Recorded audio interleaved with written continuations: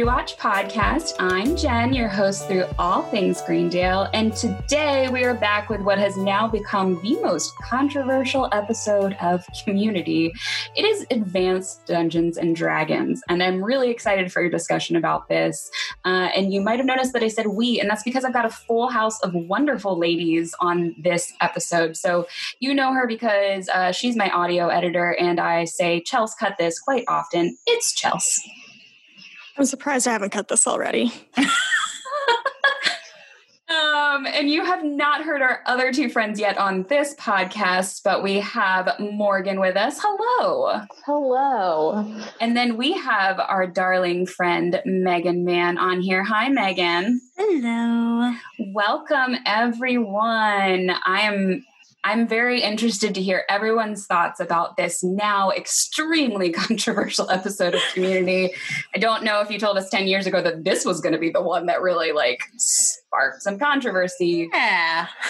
There feels like there's a lot of them that could have also fallen into the category. There are so many.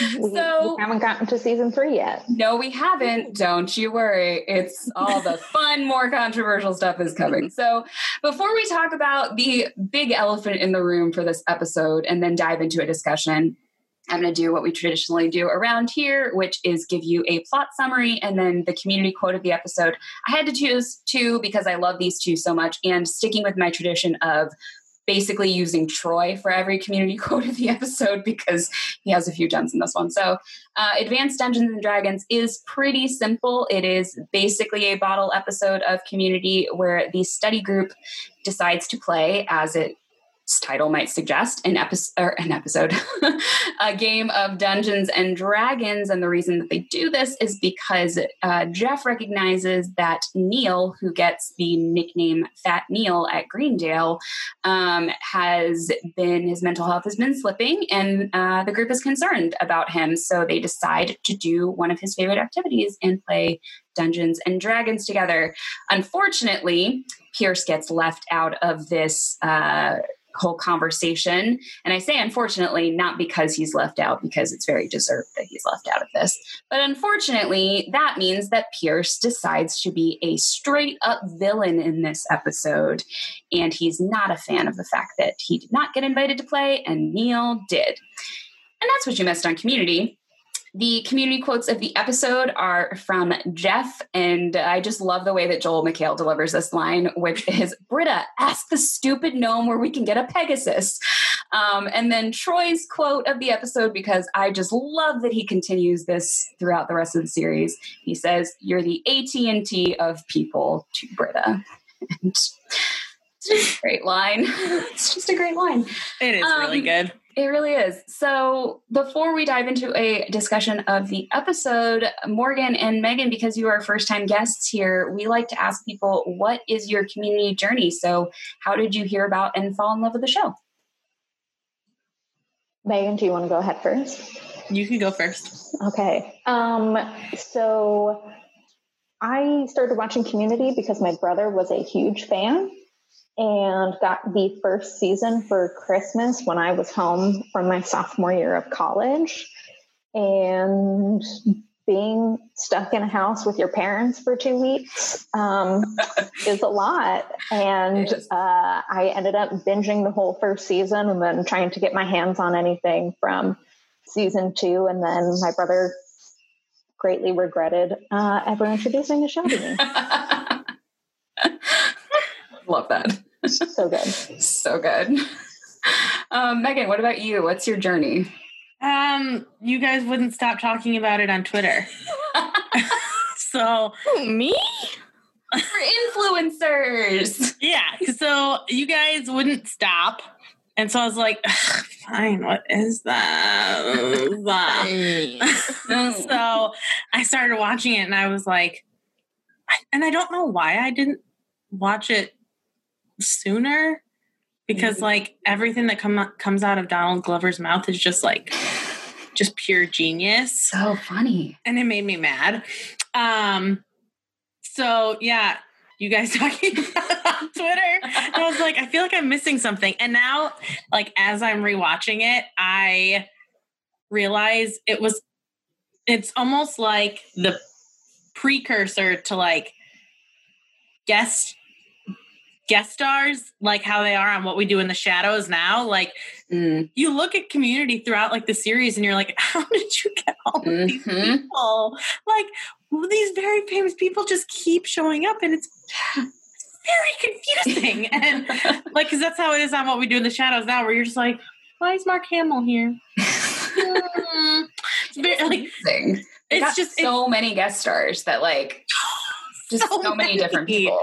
So many. And then so like, you know, once you see that many people who show up across the series, you're like, well, I gotta watch this. Yeah. I have to see what it's about.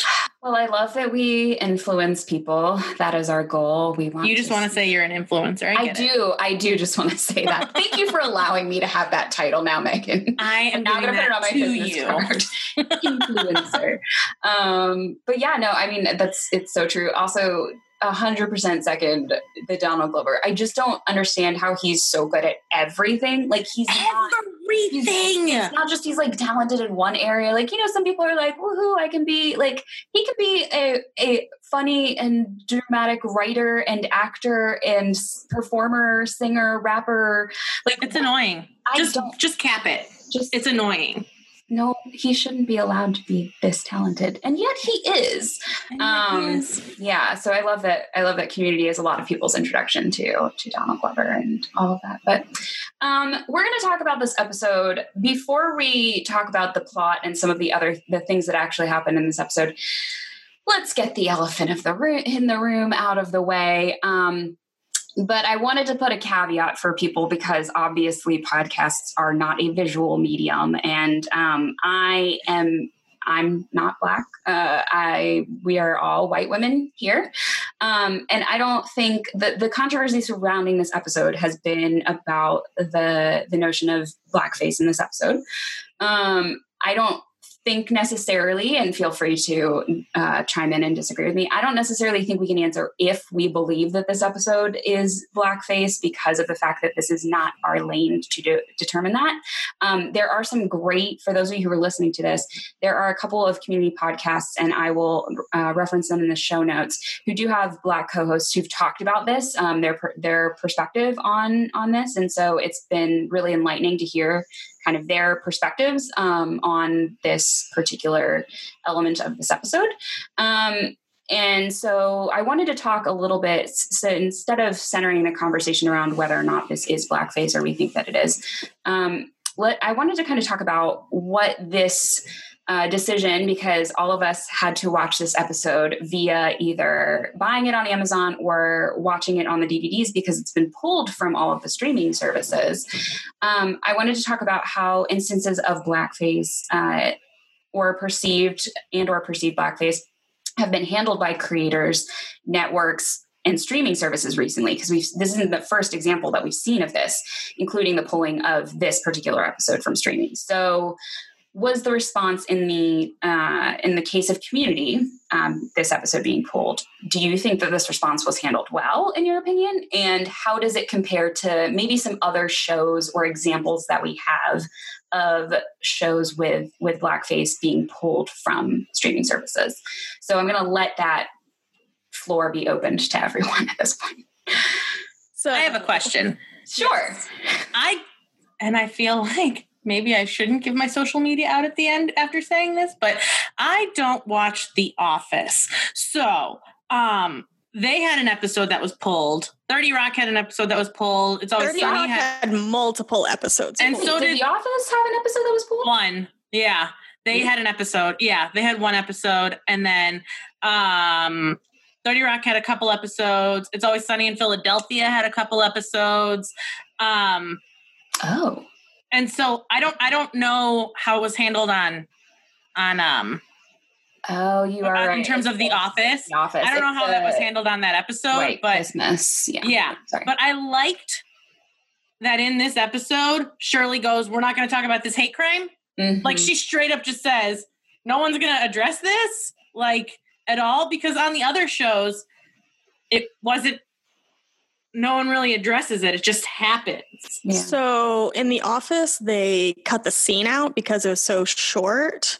But I think the whole scene. in regards to the Shirley thing, we talked about this with Caitlin Durante about some of the women, how they would make a joke, say Britta being a lesbian, they would make the joke, let it sit there, or make a joke against the women.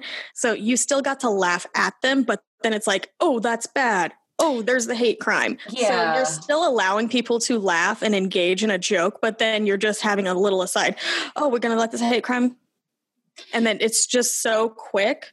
It is. So that's the thing. It's almost Community being like trying to be subversive and being like, well, we're getting ahead of the joke because we're talking about how offensive it is. So then it's okay that we're saying how offensive it is if we're making a character point it out. And I think like when we talked about that, it's kind of like, that is a discussion in and of itself too. Like, is it okay to do it if a character in the show thinks it's wrong and points out how wrong it is? Or is that still contributing to the problem? Like, because you didn't have to put that joke in there. Like, you didn't have to put this whole reference, but is them, you know, and I wanted to listen to see if the commentary made any sort of reference to it. So I listened to the commentary track for this episode, and legitimately the commentary track is Dan Harmon, Joe Russo, who directed this episode, and Andrew Guest, who wrote the episode, and Joel.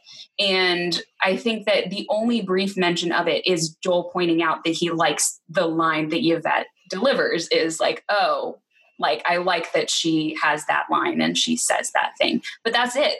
There's no discussion about it. There's no further unpacking of that particular decision to include that joke or that reference or whatever. And it's worth mentioning the complete lack of Black writers or any writers of color, really, maybe sans one or two throughout the entire series run. Yeah. So these are decisions that, one, they should not have been making in the first place. Two, if you took that scene out, it does not change the episode at all. At all. Mm-mm. Nothing. No.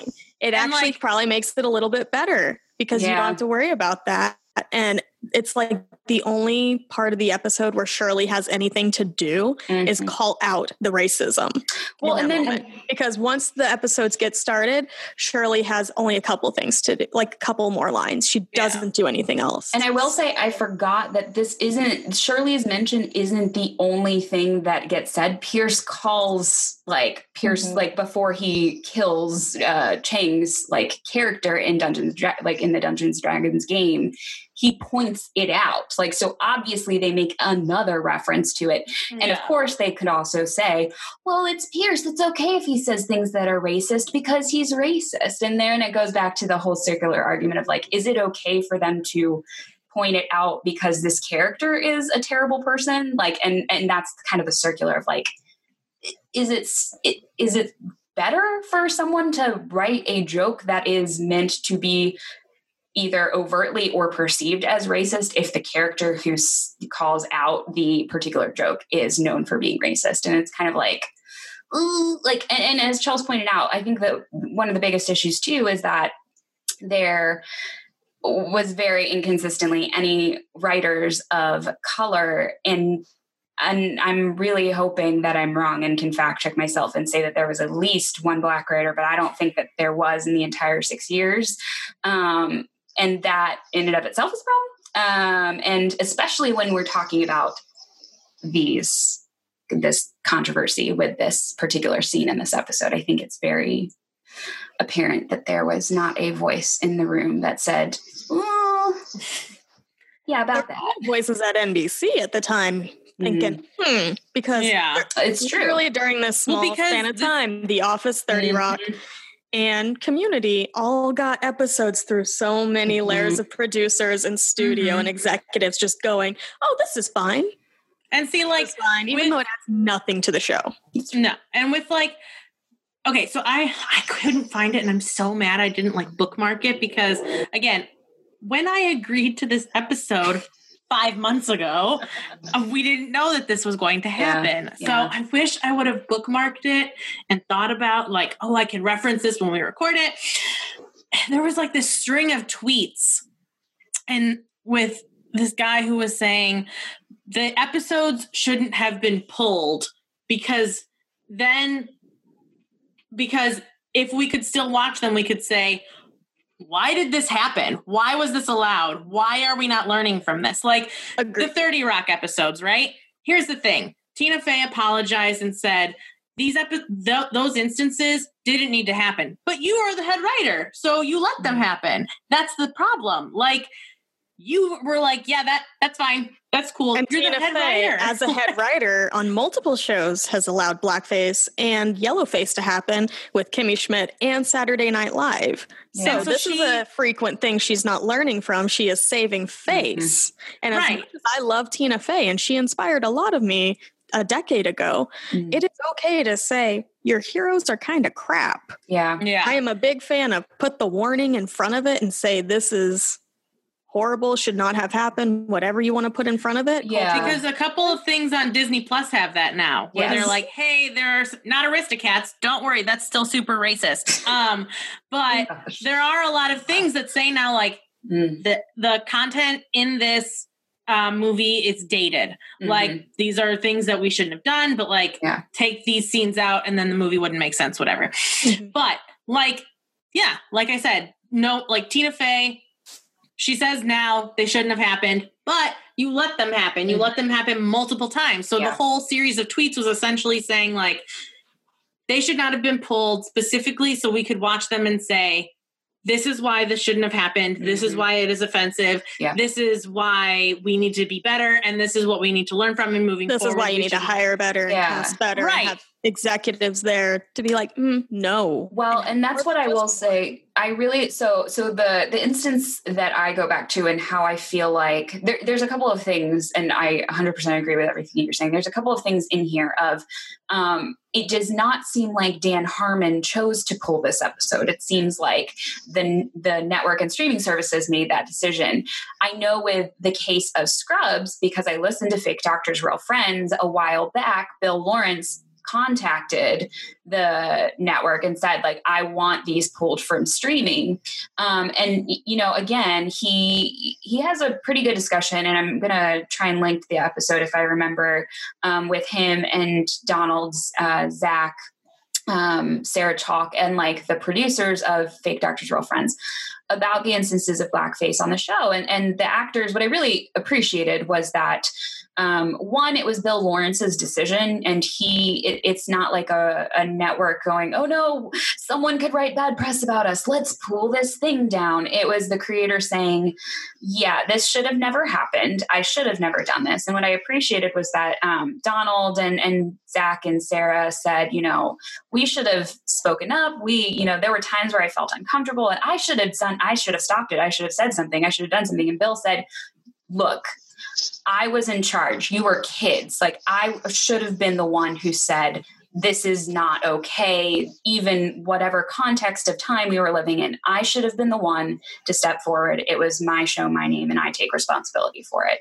And that in and of itself, I feel like, you know, if you do that and learn from your mistakes, like, that is something valuable to me. It was valuable to hear him take responsibility and to say, I made the decision to do this. It was wrong. I should have never done it. And now I'm going to pull this content, and that's my choice. I do waffle back and forth with like should we have kept it and put this like disclaimer of, look, this was wrong. We're keeping this up here as evidence of like, we have done wrong and we're not perfect. Because I feel like the danger sometimes is like, if you pull it, and it often comes with like the networks and streaming services of saying, I don't want anything to be perceived as racist or offensive, so we're going to take it down before someone can say anything to us. And that feels problematic, because then it's like erasing your mistakes without having to be held accountable for them. Yeah, it's like they feel guilty, and they're like, oh man, we really shouldn't have done that thing, so we're going to take it down before anyone can like see. And that's wrong. I feel like own your shit. Yeah, exactly. So like, you mentioned the part about like being afraid to speak up. And that is why you need to have a very diverse cast and crew and everything, because there's strength in numbers. And a lot of people are worried about their jobs. So if you're the only Black person on the set, or if you're the only woman there or something, you're going to be scared of speaking up, because that's your livelihood at stake. Exactly. You let a lot of crap slide whenever you're the only one and you think your livelihood's in danger. Exactly. And that's horrible for them to have to experience. Because you imagine if that was the only person and and everybody else was just like, oh no, but they said it's bad in the episode. It's like, no, you probably made her horribly uncomfortable. Yeah. Well, and that's not the first time that they've had, Shirley do that. And then it's also not the last time that they have Shirley kind of call out racism, which... I mean, they have Troy do it too.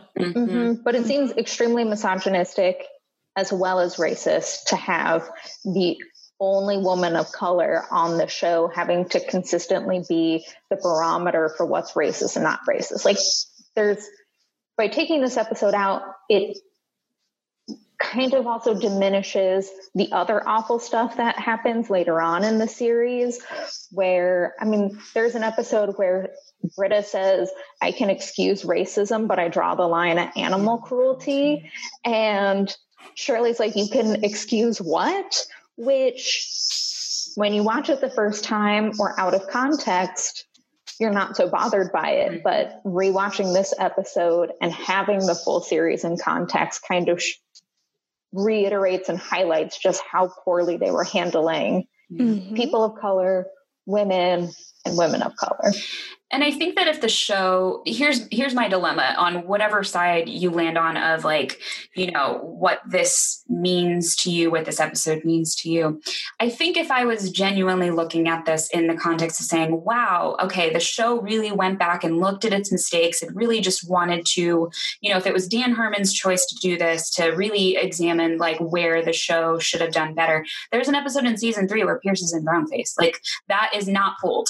That is, and we talked about this when we talked about stuff earlier, the season 1 finale, it is a queer slur that is being used, and that was not pulled either.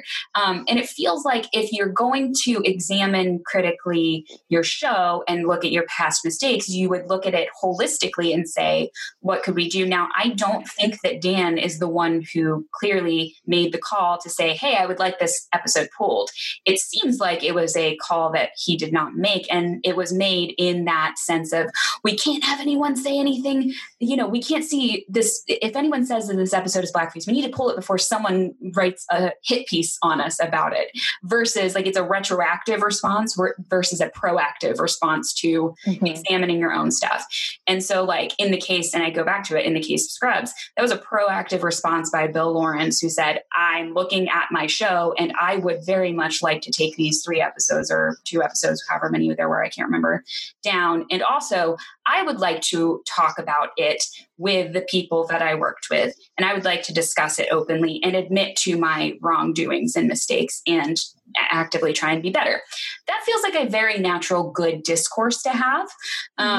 It's one of those well-meaning moves that it's like, oh, you think you're doing something very good, but there are also like side effects of your good quote unquote deed. Yeah. So it's like you need to have these conversations and then maybe make a decision afterwards. I know in the case of the Community episode, it's because other episodes and the other discourse was happening and the streamer was very reactive and took it down, because if it was the creator's decision, like Community is on Hulu and Netflix. And I think, wasn't it Netflix that took it down? Netflix took it down first. Yeah. It was still on Hulu the rest of the day. Hulu took it down after the fact, like many hours later, because I think I sent a text to Jen, hey, it's still up. Yeah, you were like, people were like, oh, I can still watch it on Hulu. And then by like the next day, it was off of Hulu as well, but it was still up there for a while. Yeah, I think that that's where I land on this is like, if you're going to do this, it feels like it was a response to, we can't have anyone criticize us, so let's pull anything that could be close to that and pretend it didn't happen.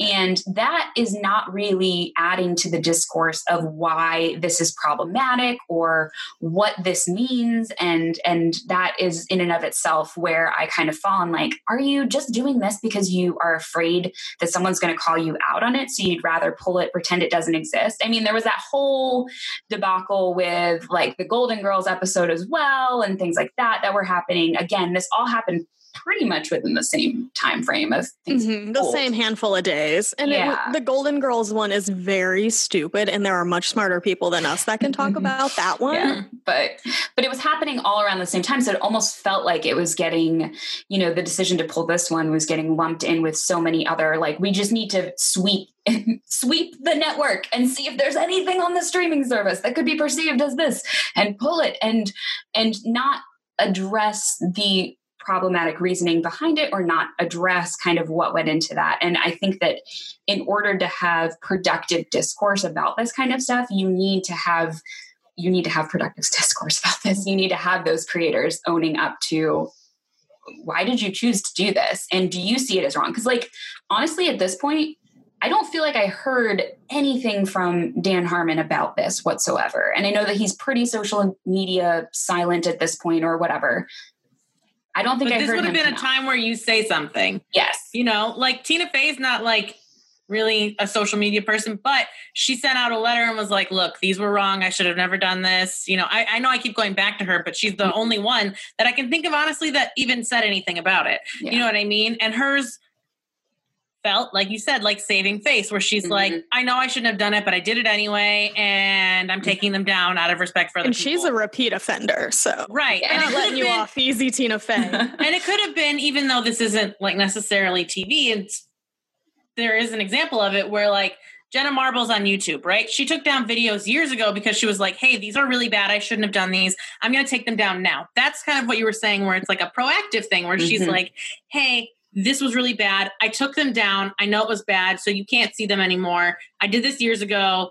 And then, you know, people brought it up now. Whereas all of these TV shows seem like, well, we're getting called out now, so we're taking them down. And that's the end of the story. And like, I'm going back to that series of tweets where he said, I really wish I could remember exactly who it was, but he was like, we need to be able to keep them up to have that conversation of like, hey, you, why'd you make this? What made you think, yeah, this is a good idea? Yeah. Like, what made you do it? And were there people in your writer's room? Were there people on your staff who were telling you like, hey, maybe don't do that? And why didn't you listen if they did? So I think at the end of the day, them getting pulled now, almost all of them are none of them should have happened, but all of them are more saving face than saying, I really made a mistake. Yeah. It should have never happened. I should have Why didn't anyone consult anyone of color? Like, that's why didn't you just hire them in the first place and not the week before? Because you realize when you hired everybody, they're all white. Yeah. Right. Like I had a pitch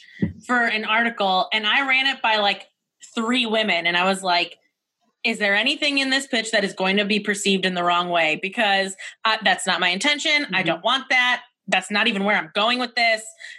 Is this language right?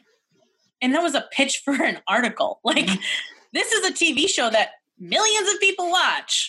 What made you think, no, that's fine. Yeah. I'm not going to run this by anyone. No. It's fine. You have to look at, Dan Harmon has, again, as much as I love Community and so much about it kind of followed a lot of my own like personal trajectory, he's not the best face to have as your creator of a show.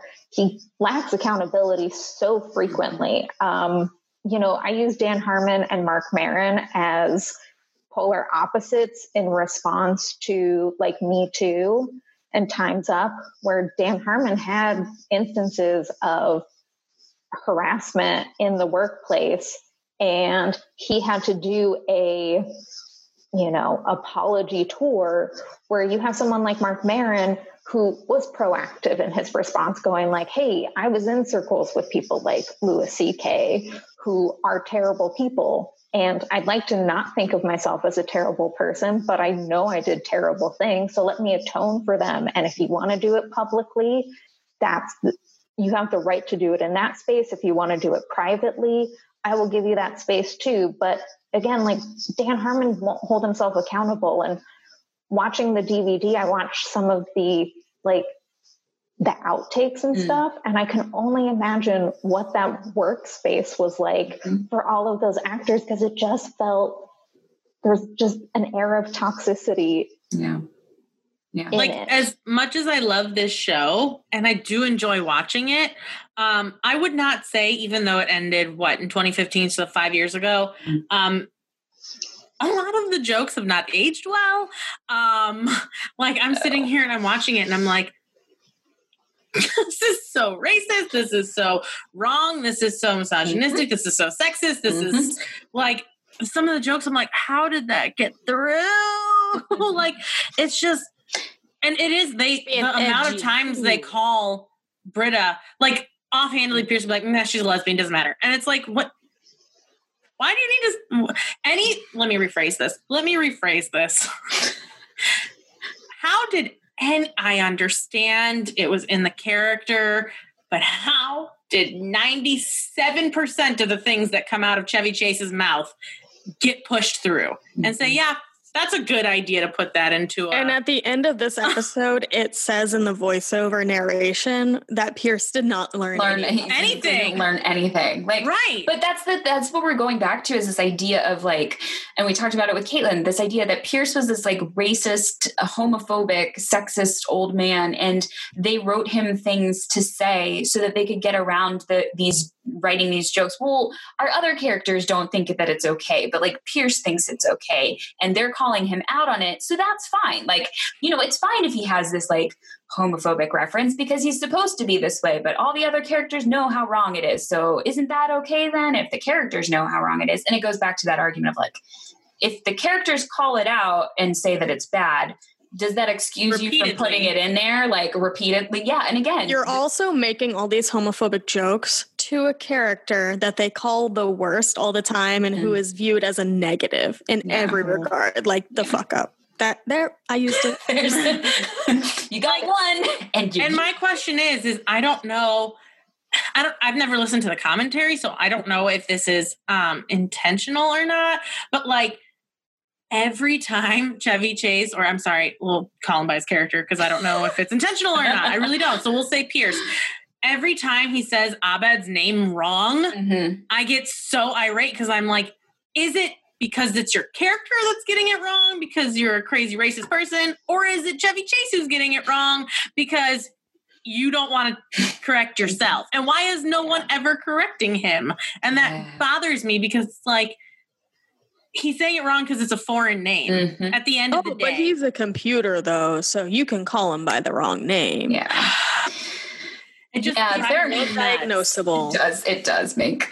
There's a lot of stuff that... And again, those of you who are listening to this, you know that it's no secret that we talk about how the show has not aged well, how there is not... We had a whole... Go listen to our almost 3-hour episode about what the show has done to its female characters. And you will hear there's a lot of things that I love about the show. When the show was really great, it was really great. But there are a lot of glaring problems with it. And I think that if anything, what I'm grateful for is that this episode being pulled allowed the discourse within the fandom to happen of what is problematic and is this problematic? And maybe there are other things that the show should have examined and been pulled. And the discourse that's happening, I think, over the last couple of years, especially like with social media and with the rise of Time's Up and Me Too, is this idea of the thing and the people that you create the thing that you love are not perfect. Therefore, how do you reckon with the fact that Dan Harmon has created a toxic work environment and is a toxic person himself.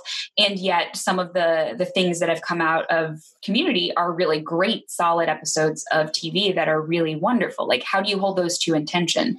And how do you reckon with someone who is someone that you admire, but also then you find out did all of these terrible, problematic things? Like, and the idea that we've talked about multiple times on this podcast is that you can acknowledge that the thing that you love is broken and it's created by broken people. And you can change your opinion when you learn new information about things. When I was younger, I thought Dan Harmon was the best thing since sliced bread.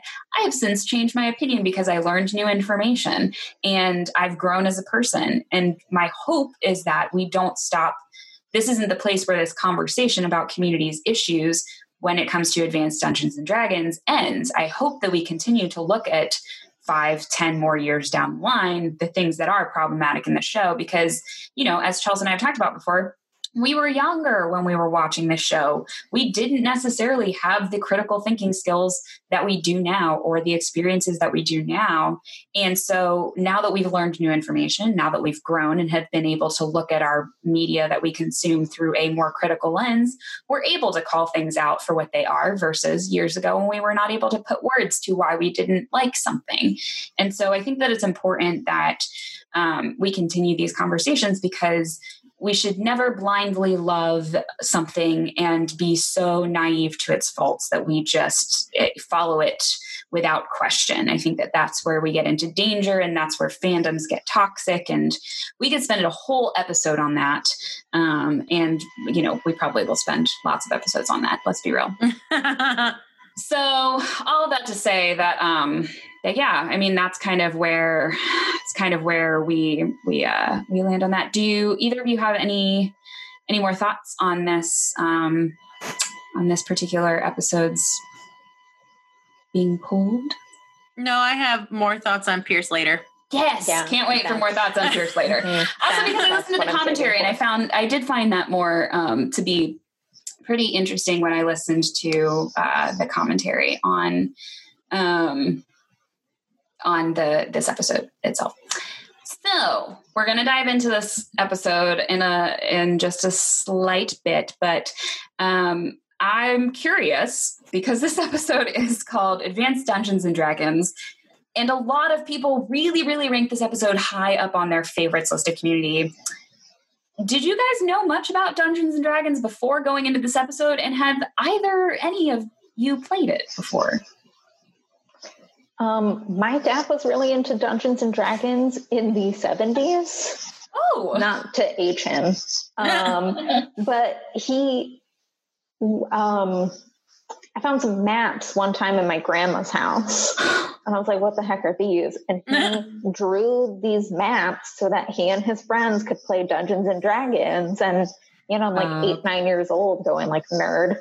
But oh my God, nerd. Yeah. So I never played it because I was very much against doing that, but my brother plays it. My dad drew maps for it. So obviously, there's a growing succession in my family of Dungeons and Dragons players. Solid. You have to get the lineage out there. It's true. I'll just make it the stereotypical male lineage. There you go. That's fair. I knew of it as a very nerdy person. I feel like you at least have knowledge of it existing. Yeah. Not so much playing, although I'm surprised that I never played specifically because of how dramatic I am as a person. And my how do I want to say this? My flair for constantly pretending everything is some sort of fantasy and story. I've literally met people like at Comic-Con and stuff where I just I put on an accent and give them a whole fake story about who I am. And then amazing. And then I just walk away because I'm never going to see them again. So there's so many people out there who have met you, but like different versions of you. Well, I've got to see what I can pull off. I got to see if people believe me. It's fine. So with all of that knowledge about who I am as a person, which proves I'm very unstable. I never played it ever. But I did have knowledge of it, especially because, like I watched The Big Bang Theory. Mm-hmm. Obviously, we all watch Stranger Things. So, there have been shows over the years too that have referenced it because again, they're nerdy shows, mm-hmm. Which goes hand in hand with being a nerd. So never played it though. Yeah. I know of it. I'd known of it before watching this episode. Obviously, I feel like everyone's heard like Dungeons and Dragons as a phrase. I feel like I knew that it was like some sort of role-playing game, but I really didn't know like what it involved, or that like there were different journeys that you could take and all these different things. I feel like my friends' husbands still play it, but I myself never played Dungeons and Dragons, so I didn't know much about it going into this episode. But it's interesting because I don't feel like I needed to know that much about it. Like I feel like the show explained to me enough what it was that I felt satisfied. So I also don't like anything that doesn't have like a physical board, I think. Okay, Troy. Some pieces to Jenga. When he said, shouldn't there be some pieces to Jenga? I lost it. I'm like, but yes, much like Troy, I feel like there should be pieces to Jenga. And yeah, if I'm going to play a game, unless it's like, charades or something, which again, I excel at. Clearly, you're used to living so many lives, Grant. Listen, okay? Like I said. Lived so many lives. Your life is a game of charades. I have to see what people will be willing to believe. And when you're in line for hours at Comic-Con, it's true. You got to entertain yourself. You have to entertain yourself somehow. And if you can tell that person behind you or in front of you is not going to be your friend beyond that day, just have fun with it. Just have fun. So I guess that's my rule for any sort of con. If you're in line for a long time and you're by yourself, because you're rarely with the people you go with. True.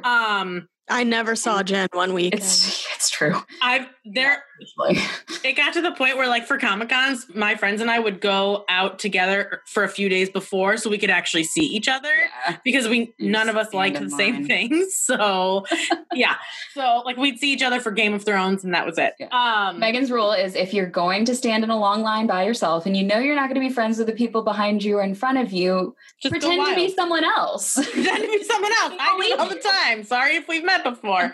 And you didn't get the real me. But I prefer board games and things like that. Yeah, I prefer things to have physical pieces. That's fair. What about you, Chels? Did you ever play Dungeons and Dragons? No, I'm not a nerd. I play Pokemon. Yes, you are a nerd. You just said I play Pokemon. Like, what doesn't qualify that as nerdy? It was a game. Okay, there was a physical component.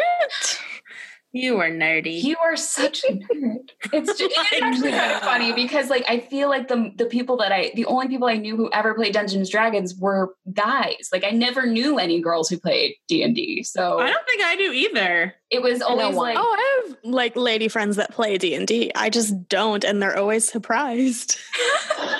I mean, you're a nerd. We've established this. Yes, we've established. I'm just a different kind of nerd. It's true. We're all a little different. It's okay. Yeah, it's fair. So, so we're going to talk about the episode now. Chels, I'm going to correct you because I'm right and you're wrong, and here's why. So, in my notes, Chels tried to change this reference. This episode, we're officially. Do I need to pull out the Internet Movie Database because I have it right here? No, I'm going to prove you wrong because conspiracy theories happens before Asian population studies, and here's why. Jeff mentions... did they film them out of order? Jeff mentions, yes, that it airs technically before conspiracy theories airs before Asian population studies, and Jeff mentions Fat Neil in the episode. So this episode... He doesn't appear. He doesn't appear. But but introduces means references in my opinion. They mention this character who I am doing our darling Charlie Kuntz justice, though. He did not appear until Asian population studies. Okay.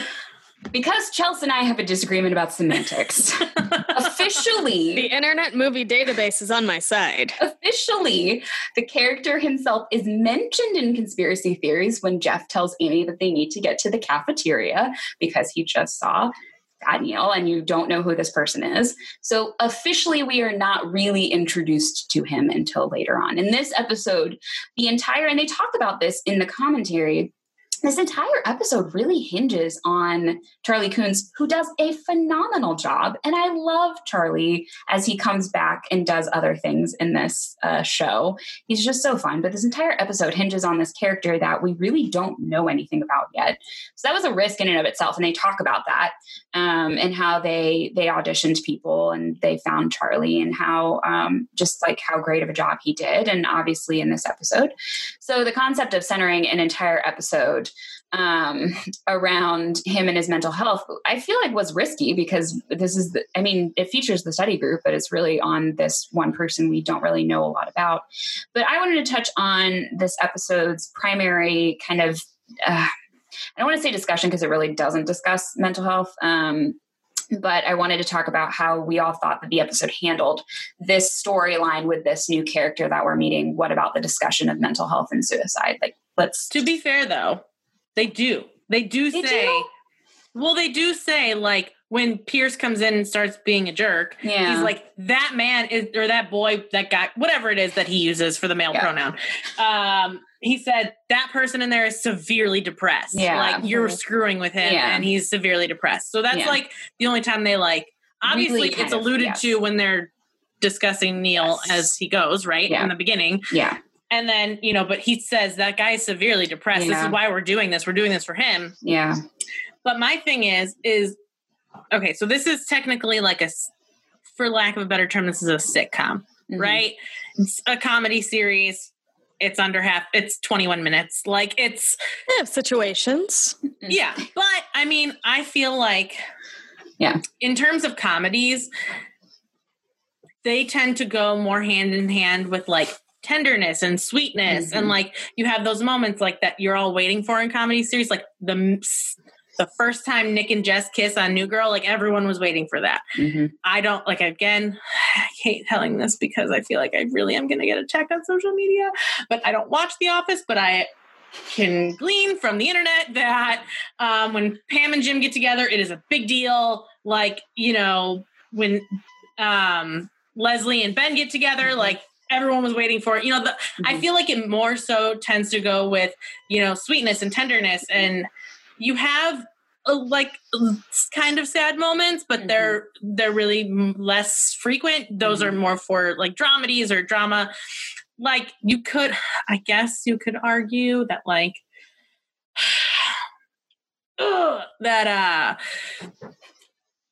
a show like Girls often discussed mental health because the character of Hannah hinges off of, like, flying off the handle at all times. But that I don't consider like a comedy in the same way I do Community.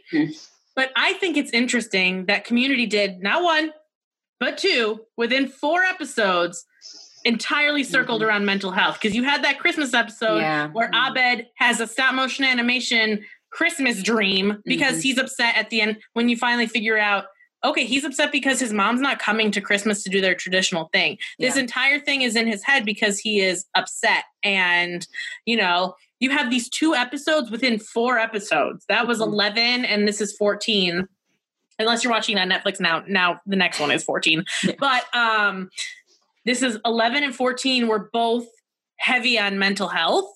So it's interesting that a show that is meant to predominantly be funny and bring joy and, you know, is that like 21, 22 minutes, they both center, like, yes, the Christmas one, there were songs, we were laughing, whatever. But when you realize what happened, you're like, now I'm really sad. Like, this is upsetting, you know, like, why people, like, so I thought it was interesting, and I thought it was very different for this show to have 2 episodes very close together centering around mental health, when that's really not at least what I have not come in contact with very many comedy series that have mental health episodes focusing on something like these. I could be wrong. Yeah. I could be wrong. I mean, the only exception during this time, mental health was still horribly stigmatized. It's true. Shows like The Bachelor, The Bachelorette, like if a contestant was talking about their personal family, like mental illness and stuff, like that was actually seen as a big, serious like thing and actually written about with some respect in that way. Like the show actually respected that, but it was very hard for people, especially like 10 years ago, to talk about this because we're still having troubles talking about it today. Yeah. So it was way worse 10 years ago. Yeah. For the only show that I have been, and I mean, everyone knows this who knows me, I love Crazy Ex-Girlfriend. And that is this show within the last couple of years. That was 4 years ago. And when it debuted, and that was very recent. And that was, people were talking about how groundbreaking it was that there was a show on television that was a comedy that was addressing really serious mental health issues through song.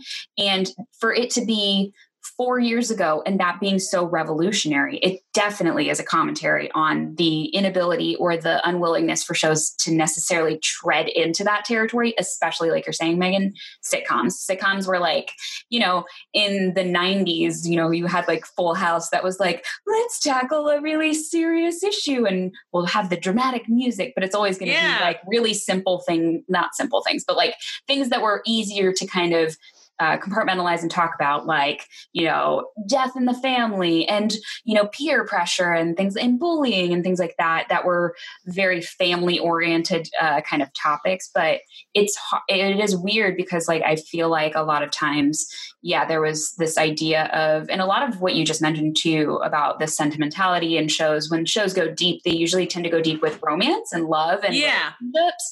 And Community was, obviously, we talk about this, historically very terrible at writing romance and love and relationships that were not related to the study group and were also healthy. So when it did go deep, it tended to kind of veer off, like you're saying, and use Abed as a vehicle. So what I think is interesting about this episode is that Abed isn't the vehicle that they're using to talk about mental health, because then there's a couple, and we'll talk later down the line, Abed gets used a whole lot to talk about, you know, being like just potentially on the spectrum, or like what he's being classified as, and they talk about this, allude to this in this episode. But I feel like Dan Harmon and his writers used Abed as this example of, like, Abed's atypical. So anytime we have to talk about something about mental health or a breakdown, let's just use him. So for, like, the episode to take a risk and say, we have this entirely new character that none of you know, and we're going to talk about his mental health, it weirdly works for me, because it's an opportunity for us to see how the characters are responding to someone else versus how, you know, Abed is perceiving the world, which I feel like is what they tended to lean toward when they needed those kinds of stories. So I will say Mom is actually another sitcom that does deal with mental health. Mom is so good. Like, surprisingly good. I was shocked when I was shocked too. I thought, like, is this... when I was like, Chuck Lorre, I was like, I don't know. And then I have literally been weeping at episodes. So my master's degree is in mental health. And so, like, Mom was like my go-to if I needed a really quick, like, clip to use in a presentation. But I find it interesting that they're using another character to talk about mental health, because there's not a commitment to use an outside character. So you don't have to have prolonged discussion about mental health. Like, if it was Annie or Troy, that would be something that you can't just have a single episode about and then move on from.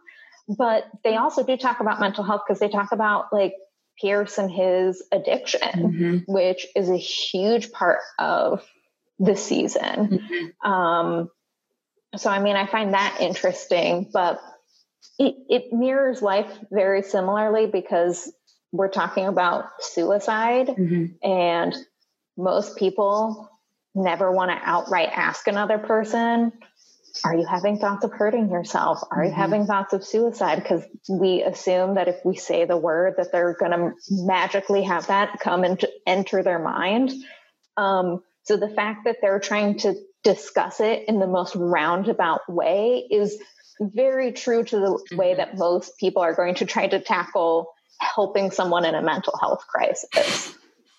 Yeah. My favorite is, like, when he sits down and you just see all of the characters, just like Troy's grin, like Britta's attempt to, like, oh my gosh, I don't remember what she says, but it's so, like, he's like, dial it back. And she's going to become a licensed psychology major later on. And so this would have been, like, a perfect time for her to really get into it. But I find it, you don't have the commitment if it was a member of the study group. And I feel like they're using him more to talk about Pierce's own addiction and mental health, like you mentioned. And that is the through line, because coming up soon is the documentary episode where Pierce ODs and stuff and is in the hospital. So it is one of those things. It's like, I have a lot of weird feelings about them using this character and, like, putting a bunch of trauma forward, and then to, like, support this kind of horrible, bully, racist, misogynistic old man that they didn't know what to do with.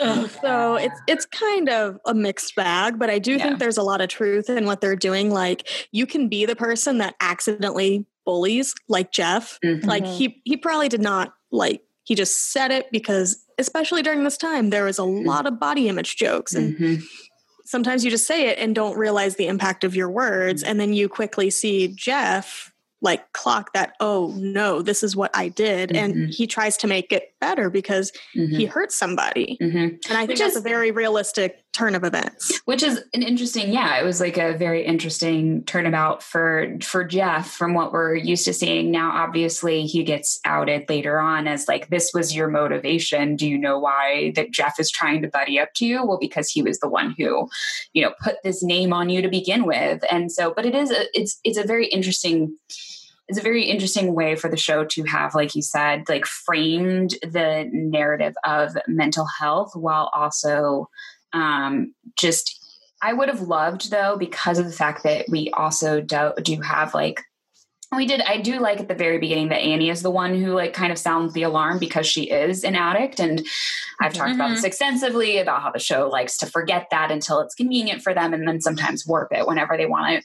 But like, I liked that Annie was the one to alert, like, this is a problem, like, because Jeff, I think, wasn't able to fully put that together, but Annie being like, oh, hold on a second. I know that this is probably not a good thing. Here's why. And then to see all of the different characters' reactions to that of like wanting to rally around someone and help them and on a Saturday too. So they all took their time out to help this character. But yeah, it's an interesting choice because you're correct. There's no commitment. Like, there's no follow through. We can just have Neil appear for this episode and then just be like, send him on his merry way because he's fixed at the end of the episode. Yay! They fixed it. Right? And send him on his way, and he'll pop up whenever we want him to. And it doesn't require the same level of commitment of storytelling that it's like, if we set Annie or Troy or Jeff on this trajectory, we can't not follow through with it because we've made such a big deal of it that we have to, because the audience is going to know if we don't follow through with it. So it is that kind of weird balance of doing that. And yes, even though this isn't a bottle episode necessarily, it does center around all of these different characters and their emotions and helping someone work through their emotions. So I kind of liked that balance of it. But I will 100%, we'll talk about this later. This episode, even before all of this, before Advanced Dungeons & Dragons became the most controversial episode of Community, it was never my favorite episode because of how unwatchable Pierce is in it for me. And we will talk about that in a little bit. But let's talk about the more watchable people in this episode for us, which is the rest of the study group. So let's talk about, it's not a bottle episode, but we do get a lot of the study group around the table together, pretending to be characters in Dungeons & Dragons, grabbing character sheets that were not intended for them.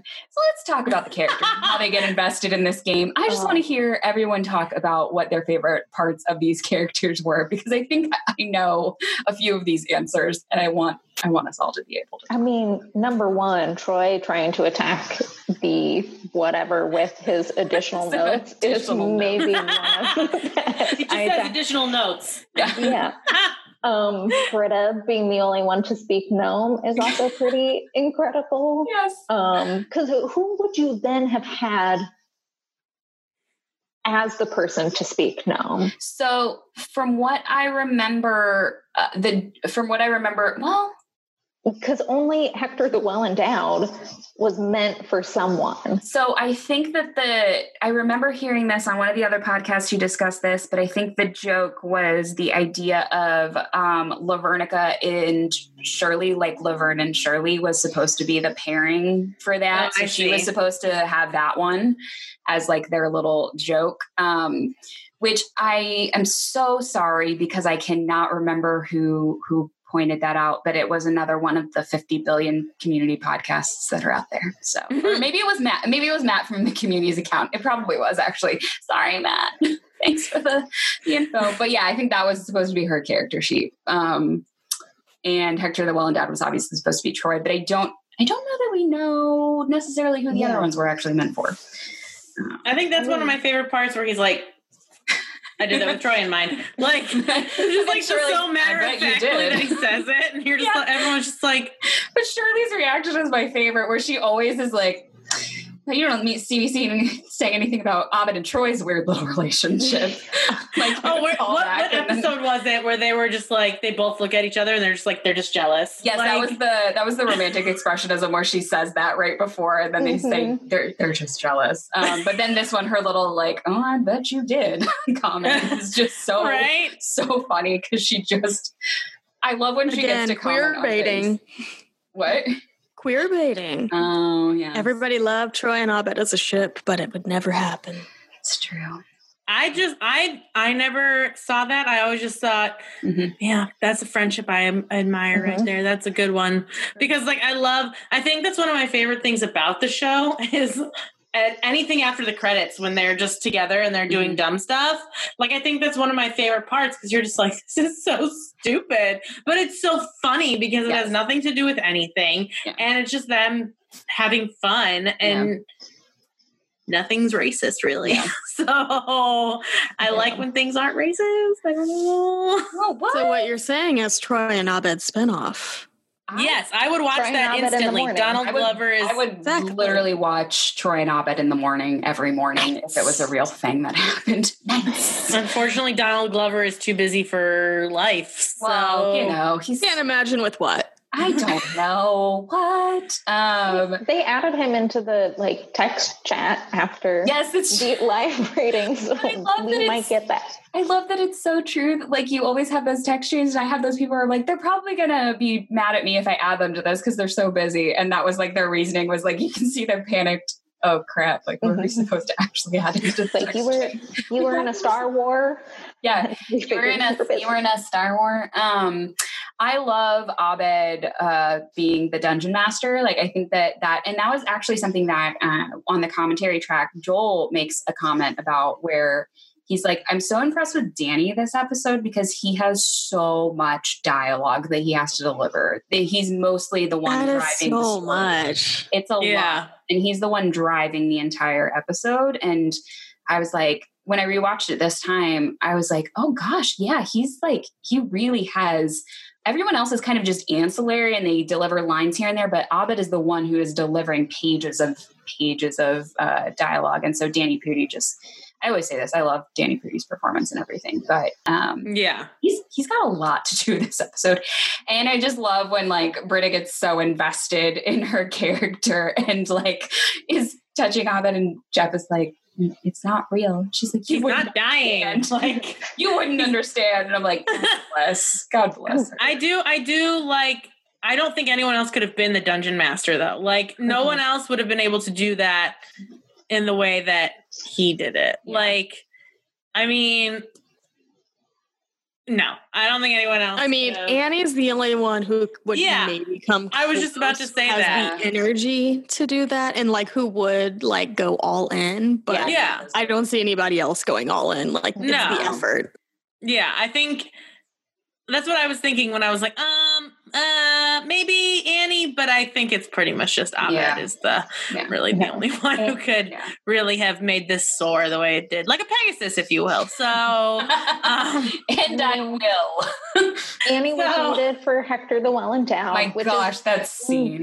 Maybe my favorite scene in all of season 2. And just Danny's like reactions because it's like a two-parter.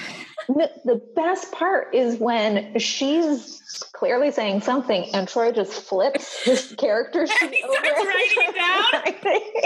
and then I cuddle her for the appropriate amount of time. How long is that?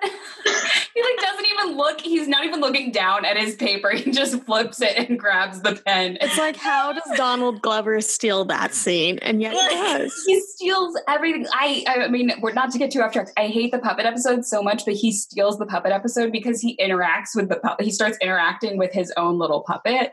I just feel like Donald Glover can do anything with whatever he's given. And this episode proved that like with the little comedic like things that he had to do, it was some of the funniest because that is one of my favorite. And how long is that? Everyone just looking and her just being very like satisfied of like what she's done and looking around the table and everyone just having no idea how to respond to it.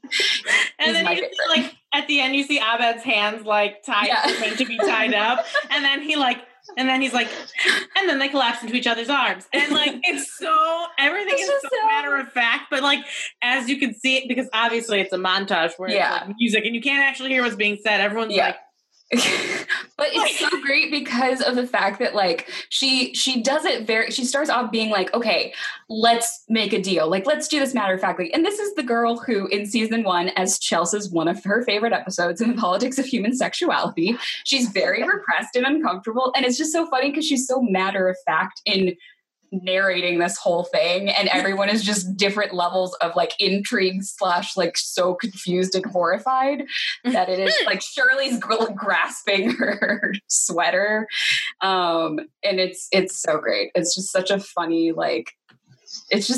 scene that I think her and Danny Pudi just nailed that absolutely, and I love it. It's like just like that little like minute and a half is just like one of the best things about the episode because it starts with her being super matter of fact. You see Donald Glover flipping the thing. It's like starting to take notes. Yes. And then, like once you could tell his arms are tied above his head. Yeah. And then he just like that whole minute and a half. Was it for the whole study group to listen to? We didn't listen to what was being said.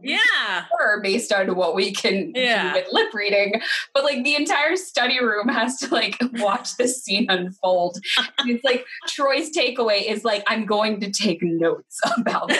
Like it's like a minute and a half of just like joy because you're just like you know what's happening right now. And it's so good. I guess those were Troy's additional notes. Those were the additional notes. I love that scene begins though with first of all, I don't know why that's why my community quote of the episode. I don't know why Joel's delivery of angrily saying Pegasus is so funny to me, but it always is. On a very shallow note, this is one of my favorite Joel / Jeff wardrobe moments is like, I really liked the sweater combo. That's just putting that out there. Kudos to you, wardrobe department. You don't get enough credit. But I really loved that he tried to start seducing Abed as a character. And then he's like, I'm don't stop here. Feel comfortable with this. He's like trying to charm him, and it's hilarious to me. But that's the only way you're going to get a Pegasus. Exactly. And I think that this whole episode is funny because everyone has different levels of investment / understanding of what this game is. Obviously, Troy learns that he is correct in saying huzzah. And then another one of my favorite things is his sad delivery of huzzah. Like delivers it so sadly. And like him learning a little bit about like what this game is about. And I like that everyone basically, I mean, I hate when people pick on Britta because I think Britta is hilarious, but Britta hilariously being like, I need to understand what's happening with these gnomes. Guys, we need to do something about this gnome crisis. And being like, you're playing it wrong, Britta. Like, you're playing the game. And then Jeff not understanding like whether or not Abed is actually, he's like, oh yeah, like a Pegasus. He's like, yeah, I can't tell if you're kidding because everything in this game sounds like dumb to me. So is that realistically what's happening? But I do love the montage of them walking and Abed so confirming that they're walking. I walk with them. I walk with them. It's so great. It's a really fun thing. So fun fact from the commentary for all of you who didn't listen to the commentary, don't own the DVDs. That opening credits scene cost Dan Harmon $4,000. So the special Dungeons and Dragons opening credits, he mentions that is $4,000 worth of. And you know what? That was $4,000 well spent because I think it was the only way to introduce that episode. Like the moment from the second it started until they get to the game, like there was no way. Yeah. No, there was no other way to start that episode. Like it perfectly set it up because it's like the music, the narration. Yep. You're like, all right, now I'm getting into it. I'm getting into the whole Dungeons and Dragons thing. Mm-hmm. Like, you know what I mean? So they talked about how they struggled with the idea of like what the cold open was going to be for a while until they landed on that. And then the narrator is actually the wife of one of the, I cannot remember if it's like a producer or I don't remember who, but it basically like they didn't hire her because she was the wife of someone who already worked on Community. But I think that she's a fantastic narrator for that. And yeah, it's just like it's a really great epic way to open the episode before you get to them sitting around the study table and Troy awkwardly smiling over at Neil, and just like them beginning this game. So it's really fun to like watch these people do things around the study table, and for them to do like a role-playing game together was really fun. And I just love all of their different reactions to things and being like, ooh, I have this, or ooh, I have this, ability to speak gnome. Yeah. So, all right, guys, I don't think we can avoid it anymore. We have to discuss Pierce and his awfulness.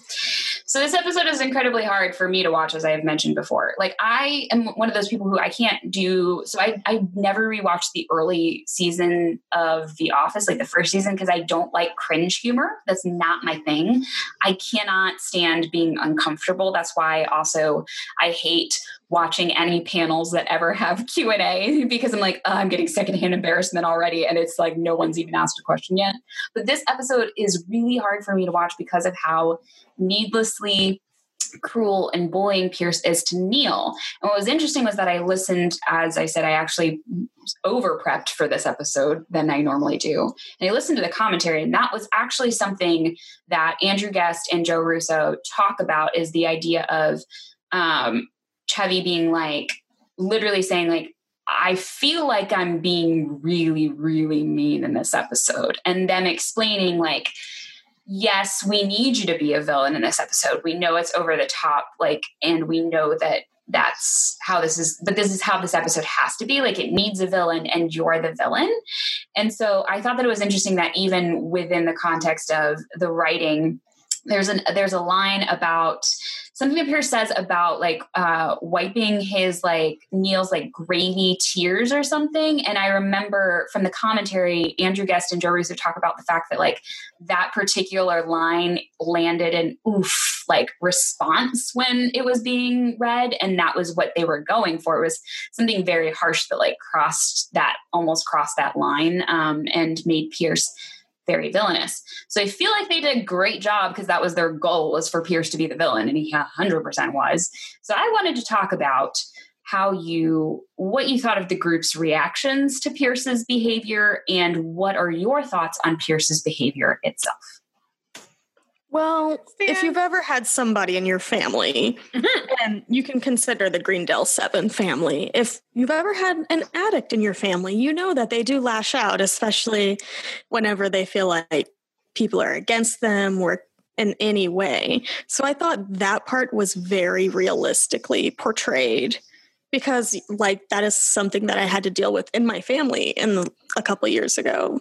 And I think they really got that part right. And that is going to happen, and they get ugly, and they're going to say some of the ugliest things.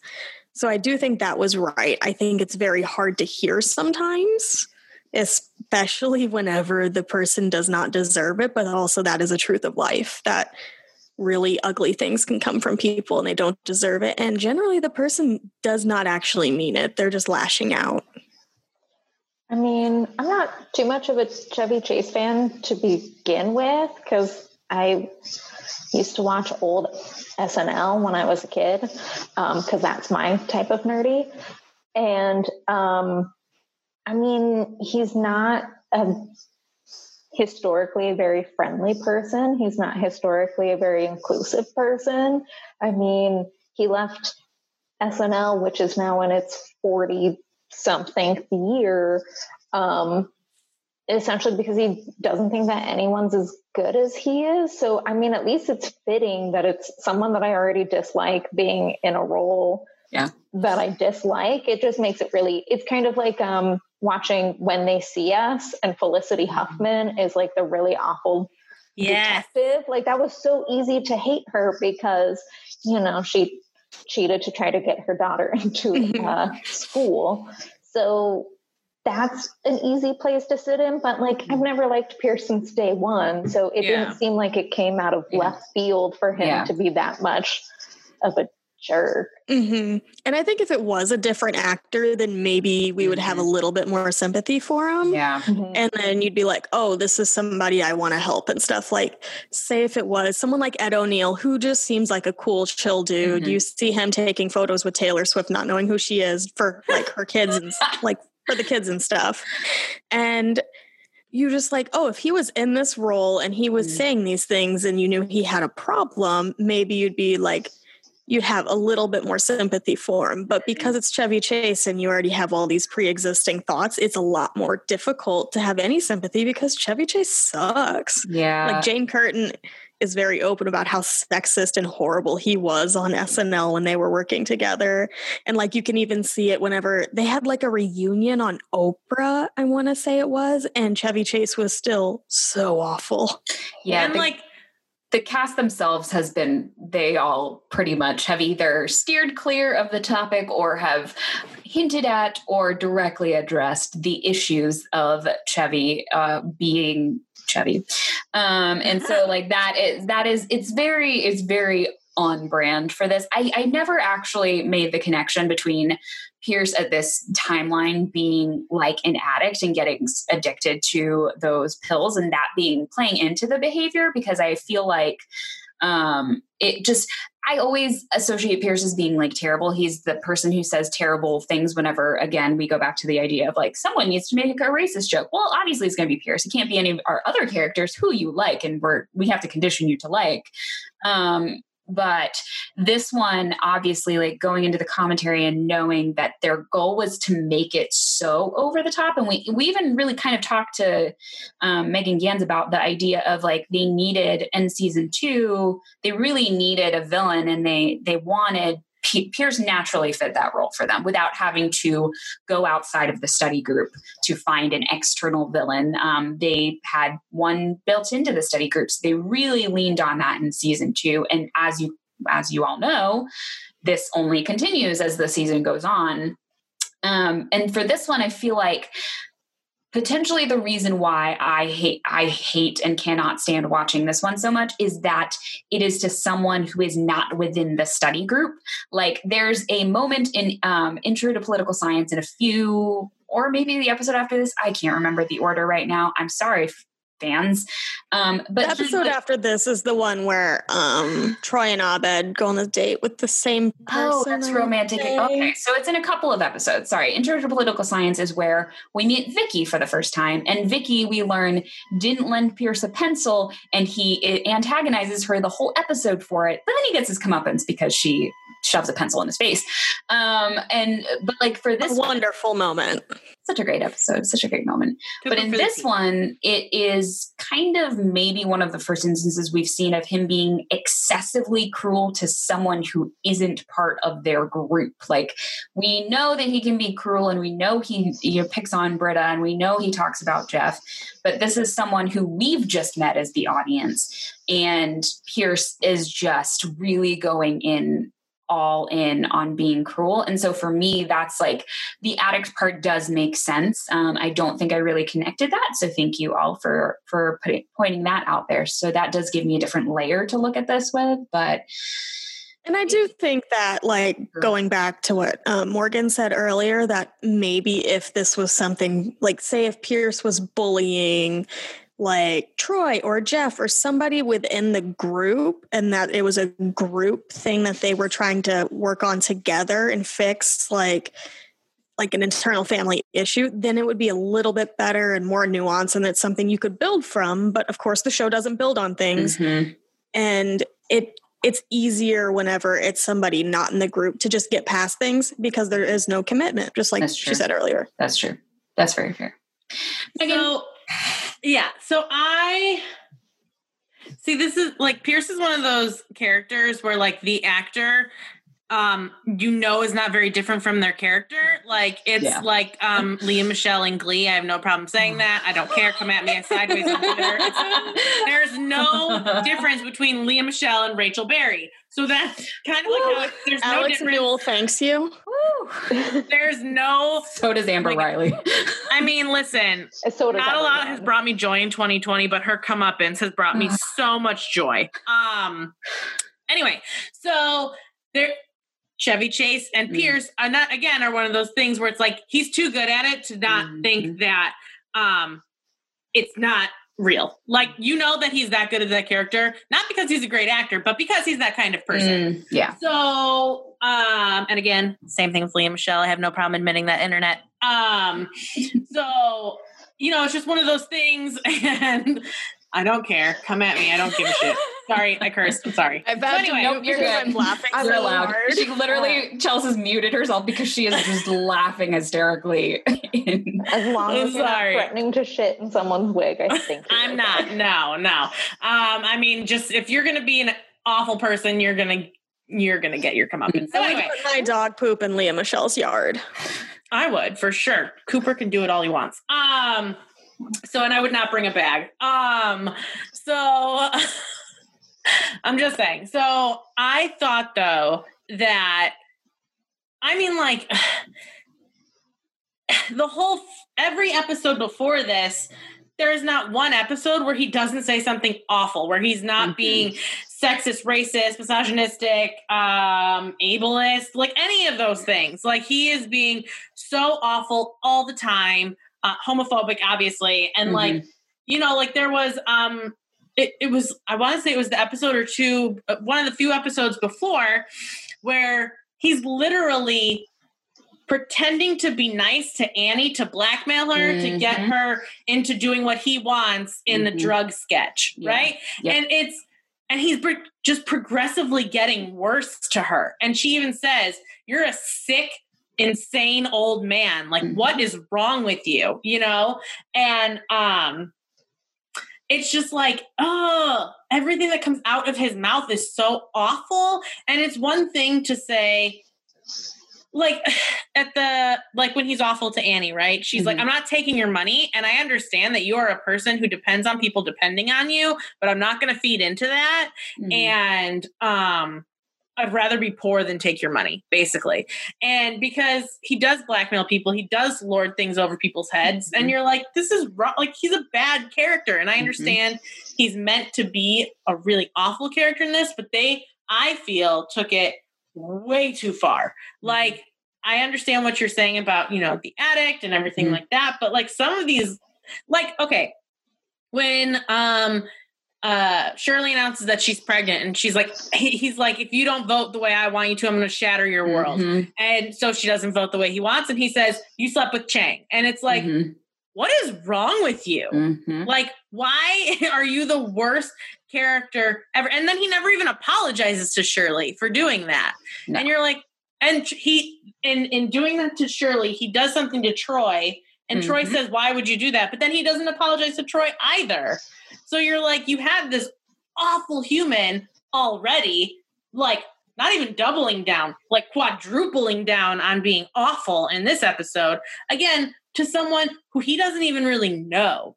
You know, like, it's one thing to say they're only doing this because Jeff feels bad about him having been the person who started this. And that is probably true in like the whole, you know, framing of the episode. That is probably why Jeff does feel bad and does do this. Cool. But he does say that's a severely depressed person and we are doing everything we can to make it so that he's no longer that way. Yeah. And you're just being even worse than you normally are. And that's not okay. Yeah. And like, he just keeps getting worse. And there's never an accountability for his character. There's never an apology for his character.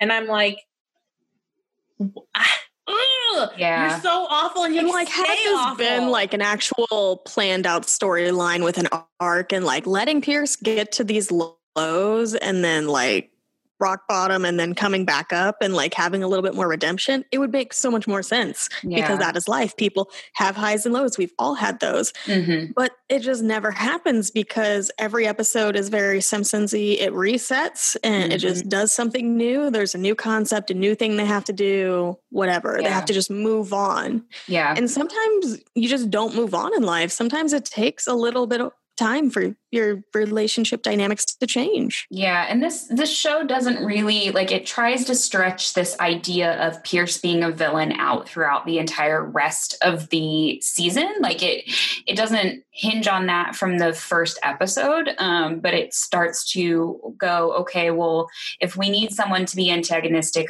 toward the study group, then it's going to be Pierce. Then he's going to, bequeath these terrible gifts to people and not learn anything, or he's going to make terrible remarks to this character Neil and not learn anything, or he's going to try and trick the whole group toward the end of the season, and when he's called out on it, he's still not going to learn anything.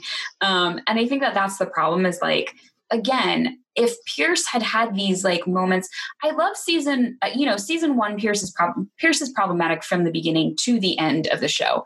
But there are moments where I feel like the show was showing us glimpses of what he could be if they only cared to develop him, like in Beginner Pottery. That's one of my favorite storylines, is because Pierce and Jeff had this really good conversation about how he's like, look, I'm going to continue to try and push, and he like wheels, himself out on this like little boat into the parking lot. And like that story, if we would have continued to have like those kinds of things of like basic genealogy, or like if he would have learned in the politics of human sexuality how to treat women better, and we would have seen that actually an arc taking place, I would feel maybe a little bit better coming into season 2 and going, okay, all this.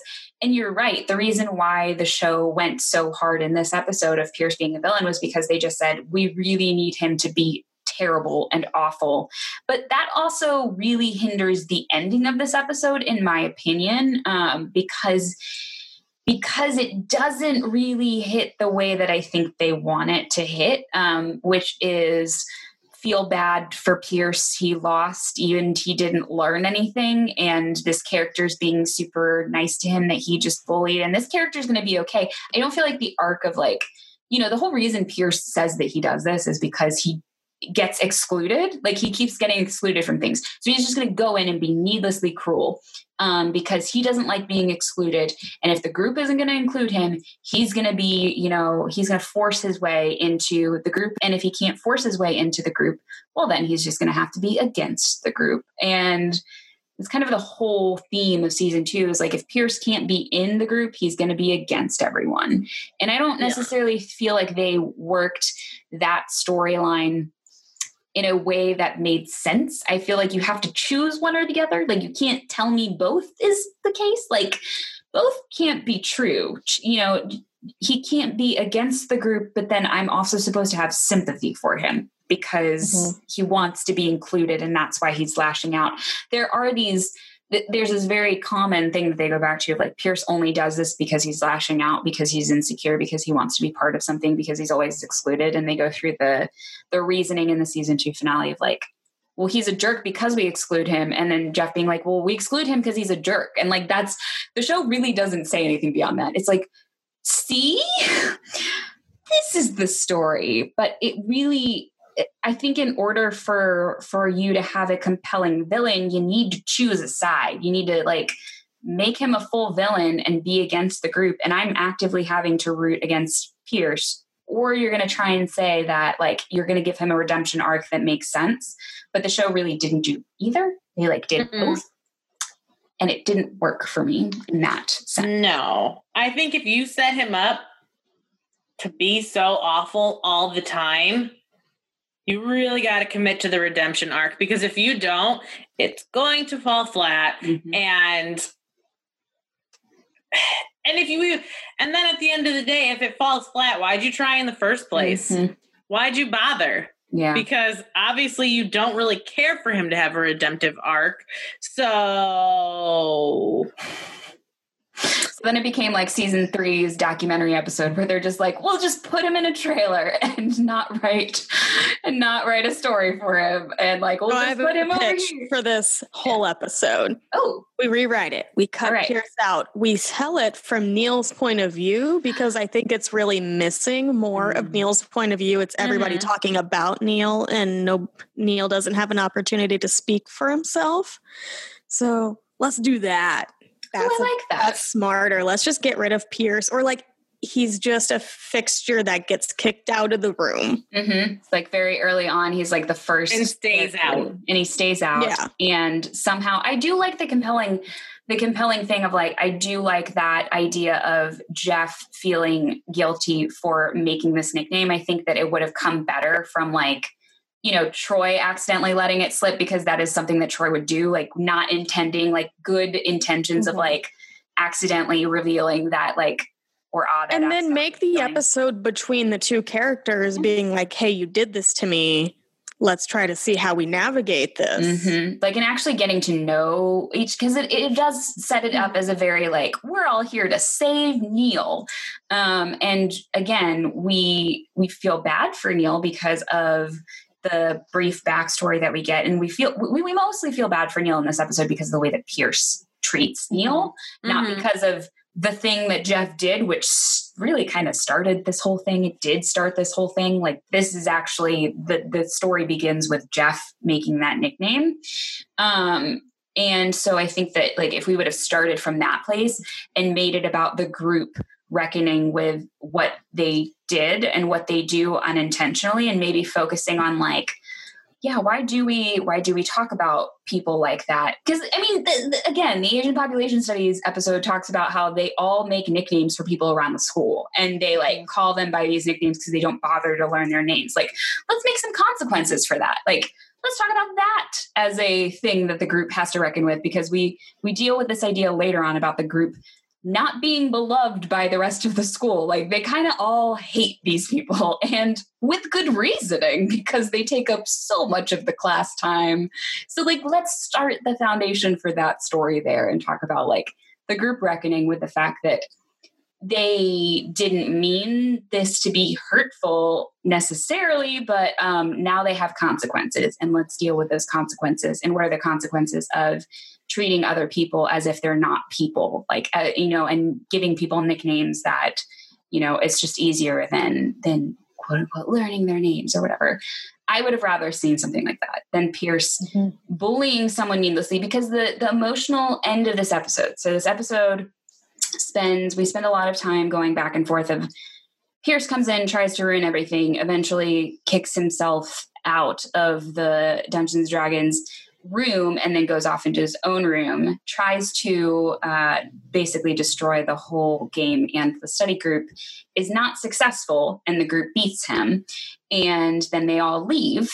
And the episode ends with Neil basically extending some sort of olive branch and grace to Pierce by saying that like, that was the best game of D&D that I've ever played, like want to do it again sometime. And Pierce like kind of just like shrugging and being like, I don't know, maybe. And I don't feel like that emotional climax is earned, because I feel like Neil is way too nice. Like you set up this character that we don't know to be like way nicer than the study group who just ups and leaves and doesn't even want anything less, to do with Pierce anymore. And now I'm supposed to believe that this one character who's been incredibly bullied and doesn't get apologized to by Pierce wants to spend more time with him. Like, I hated it so much, because I don't know if they were trying to just like write it so that like, you know, Neil took the higher road or whatever, and he saw Pierce for what it really was or whatever. But I hated it. I hated it so much, because he should have been like at the end been like, do you not see the problem with what you're doing? Mm-hmm. Like, and because they do say it at the end when he said again, he learned nothing. Yeah. Like the whole point should have been like, he should have learned something, and he should have learned like cruelty takes you so far. And, you know, I mean, it doesn't take you anywhere, but like, you know, you have to find a point where you're like, oh my God, I am being unnecessarily cruel to this person that doesn't deserve it because of I'm getting in my own way, basically. So you're like, for them to even put that into the thing where it's like, he learned nothing. Well, you had the opportunity to say, how do we teach Pierce a lesson from being this horrible human being? But then they wouldn't do that, because then they wouldn't have gotten to keep Chevy Chase in the way that they did, because they would have underutilized him, and they would have had to change like his whole character. And you're only in season 2. Yeah. You know what I mean? So I feel like they were just like, we'll make him learn nothing. It's fine. Bye. Like, It shouldn't, like, I wish they would have just had Neil say something like I said, being like, why are you so unnecessarily cruel to me? I don't even know. We're not even friends. We don't even know each other. You shouldn't treat people the way that you treat people. Yeah. Like, I wish it would have been more like that than. Yeah. Or like even just ending like with him asking a question, like, why are, even just poising that question of like, why are you doing what you're doing? Like, I feel like, again, they talk about this in the episode of like, I pity Pierce Hawthorne, like kind of mentality, but like for Neil to turn around and just be like, hey, so I don't know why you're doing what you're doing, but if you don't change, this is what's going to happen. And maybe you should think about that. And like ending a narration with like, and Pierce decided to think about that. Like, we don't have to have him like completely do an about face at the end of this episode, but I would have liked for there to be some acknowledgement of like, Pierce needs to learn at some point, and this was the chance. This feels like it should have been the lowest point of him to have a character say, why are you doing this? Maybe you should stop being so cruel and think about why you're being so cruel.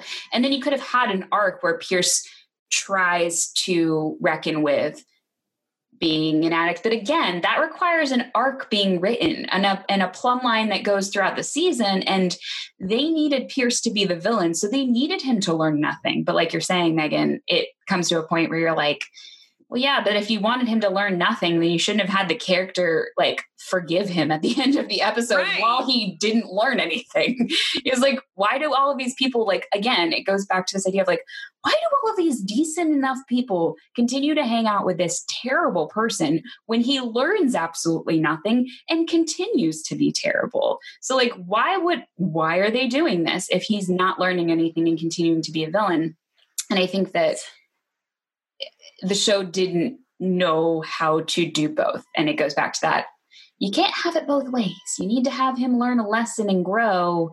Otherwise, we're going to start to question why all of these people are still friends with this person who is horrible to all of them. Like, and another pitch. I think this episode could have been longer to explore all of this stuff. Like, this is the one time I think Community could have really been an hour long. Yeah. And we could have really got to know Neil in the first hour and slowly have Pierce maybe be villainous because he thinks he's getting replaced, then that's a reason for him to lash out. And then maybe Neil understands where he's coming from, and then they bond by the end of it because they both understand what it's like to be outsiders in many ways. Like, there are a lot of different ways you can write this to make it better because there are a lot of great things. Like, the middle part of this, like the second act, is really good. Yeah. It's really just the first and third acts that you got to worry about. Yeah. Nuance was never always Community's strong suit when it came to storytelling. It's like that needed what you're pitching, Chelsea, needed nuance and commitment. And that was not my screenwriting classes paid off. Chelsea, I think you have plenty of opportunities to add I don't think so, honey, from Matt and Bowen. I don't think so, honey. These thoughts, because it's a lot of I don't think so, honey, Pierce Hawthorne, and oh my goodness, that is my whole feelings of Shirley. I don't think so, honey. How dare they treat her the way they did? Especially, like, even in this episode, like she has only a handful of lines, and like she doesn't even get to have a moment during the Dungeons and Dragons. Like, she doesn't get to really have a character moment. No, her character is zippity-doo. That is also kind of racist. Yeah. Just to kind of tie that back in. Yeah. Well, did anyone have anything else that they would like to add about Dungeons and Dragons? The positive, the negative, the anything in between? I did correct this in the show notes, but it's because Emily Vanderwerf made a point of it on Twitter this week. That's true. The Dungeons and Dragons episode is not a bottle episode. A bottle episode's where you're staying in one specific location for budget purposes. It's not like a different episode. In this, they distinctively in flashbacks go to different locations and have so many extras, and that costs money. Yeah. They spent an extra $4,000 on opening credits. So if you see the Friends episode where they're trying to get ready and they're just going in and out of an apartment, That's because they had to save money. That's a bottle episode. Yeah. The actual bottle episode. Bottle episode, Cooperative Calligraphy, is a bottle episode. Yes, this one has a slight bottle episode feel to it, but it is not technically a bottle episode. They're just in the study room more often than not. Yeah, it has a confined feel to it, but it's not technically one. So that was Dungeons and Dragons, and it was advanced. Oof, I hate that I quoted Pierce. I do. Have I had to cut anything yet? No. Look at you. Look at not cut the Leah Michelle stuff. Oh, no. Oh, we're not cutting it. Don't cut any of that. Don't cut it. It's gold. No. Podcast gold. I said what I said and I meant it. Gosh. This has been a lot of fun. I really appreciate everyone's commentary on this episode. Obviously, it never really ranks high on my list of favorites just because I don't feel like I have an attachment to Dungeons and Dragons. I feel like people who really love this episode I'm not going to apologize for this. Most of them are like white men who play Dungeons and Dragons. So I think that influences your favorites. And it's not a bad thing. It just is. It is what it is, which is why I don't have an attachment to it. I think rewatching it and listening to the commentary and thinking about it, this is a really good episode to think about critically. And I think that is what this episode gave me more of an appreciation for this time around, was how much it made me think about the show and about discussions about the show. So that's why I appreciate it this time around. Yeah, I think it had a lot in these 22 minutes. It packed a lot of things that could be open for serious discussion, like Pierce being just the worst. Yeah. And, the blackface, the whole mental health aspect. I think there's a lot to unpack here. Yes. And like I said, it has just a minute and a half of just pure gold from the series. Is it my favorite episode? No. Is it a good one? Yeah. Mm-hmm. Did it need work? Yes. It needs work. That is where we land on that. Oh, gosh. Morgan, Megan, this is so much fun for you guys to come on. I love having you both.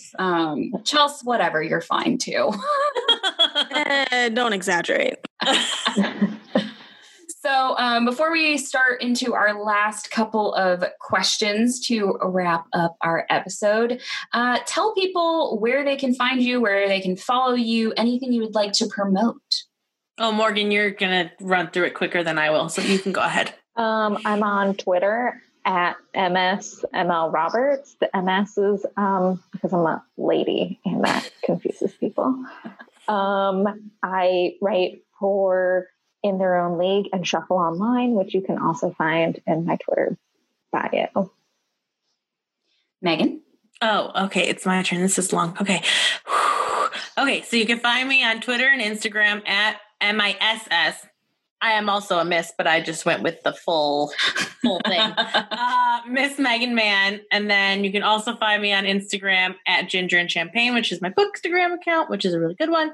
And then I am also on, I co-host the podcast Once Upon a Stream, which is a Disney Plus podcast. And then another podcast coming soon with Chelsea. Yay! Yeah.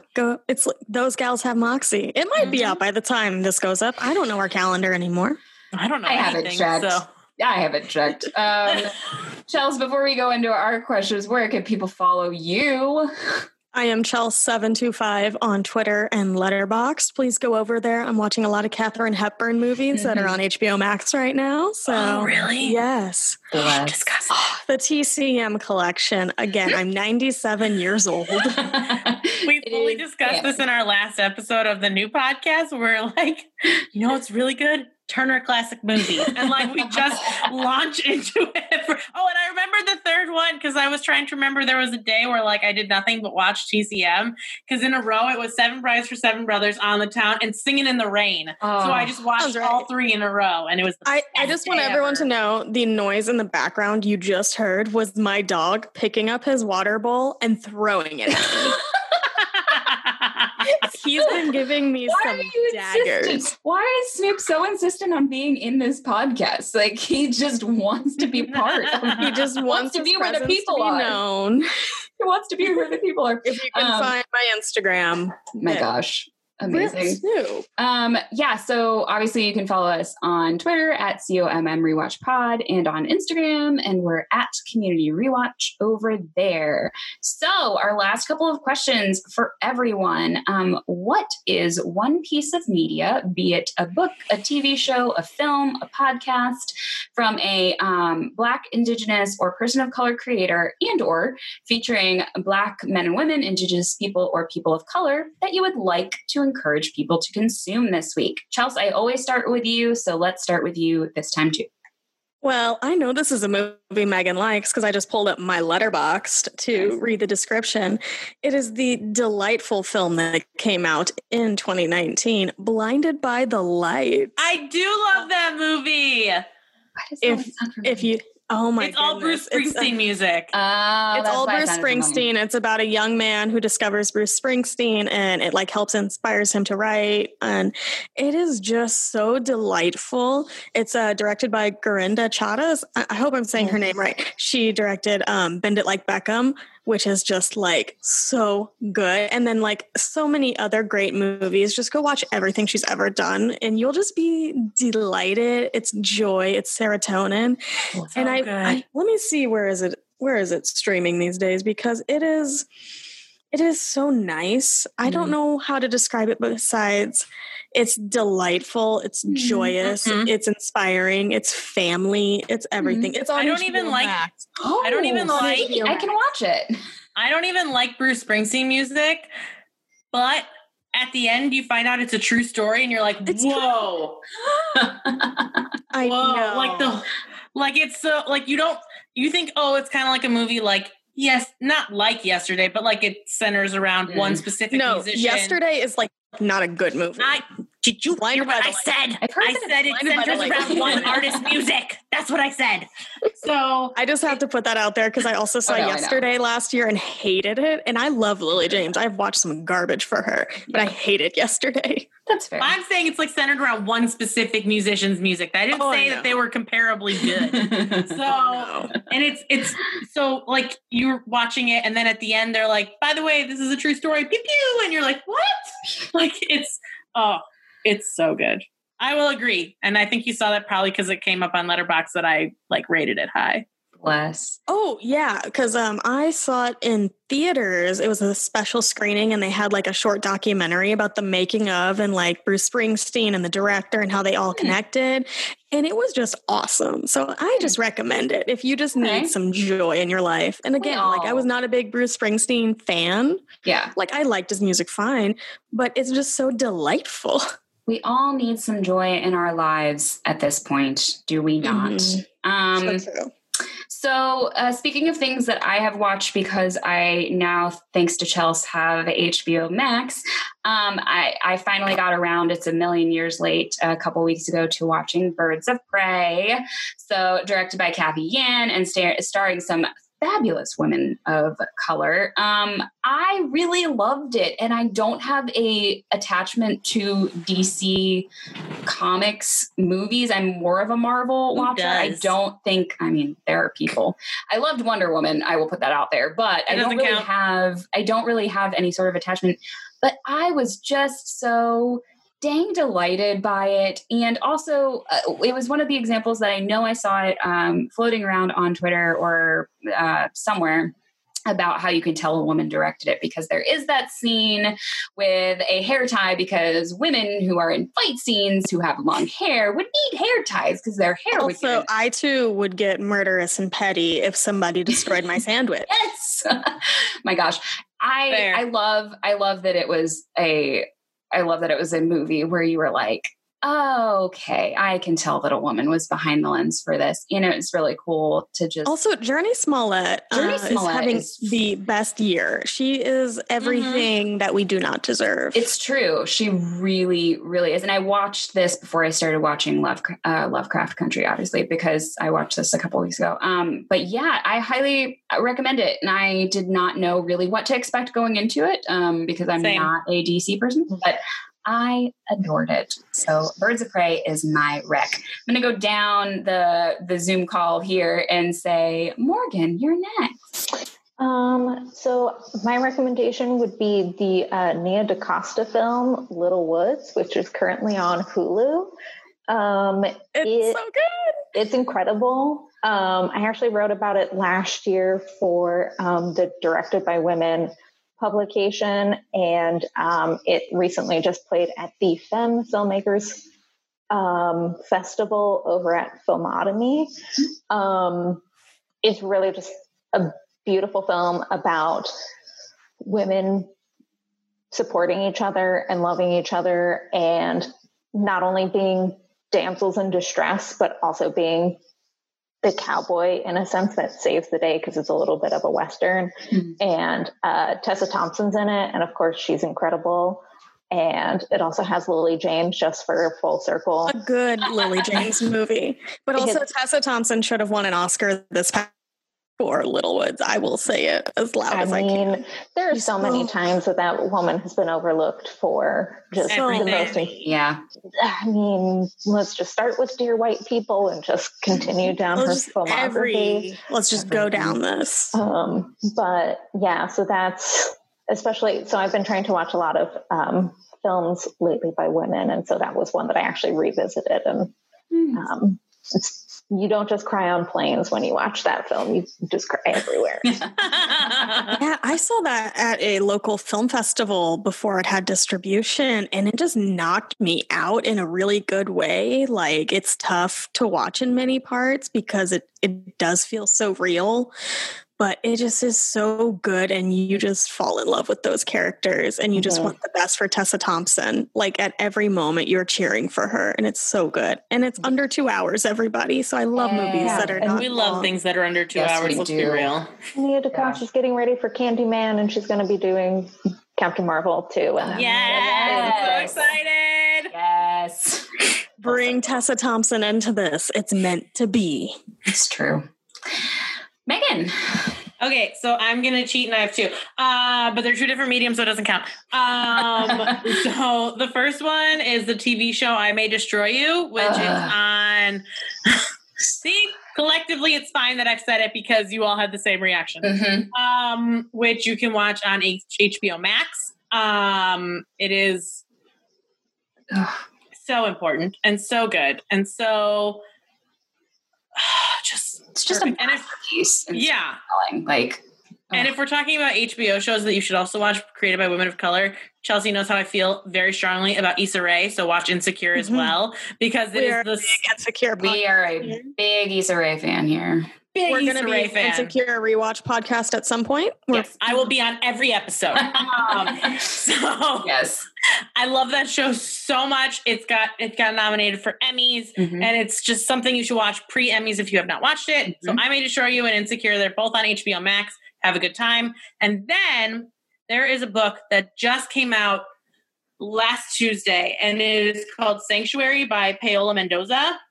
And it's basically a very critical look at what America is on track to become if we are not smart about our future.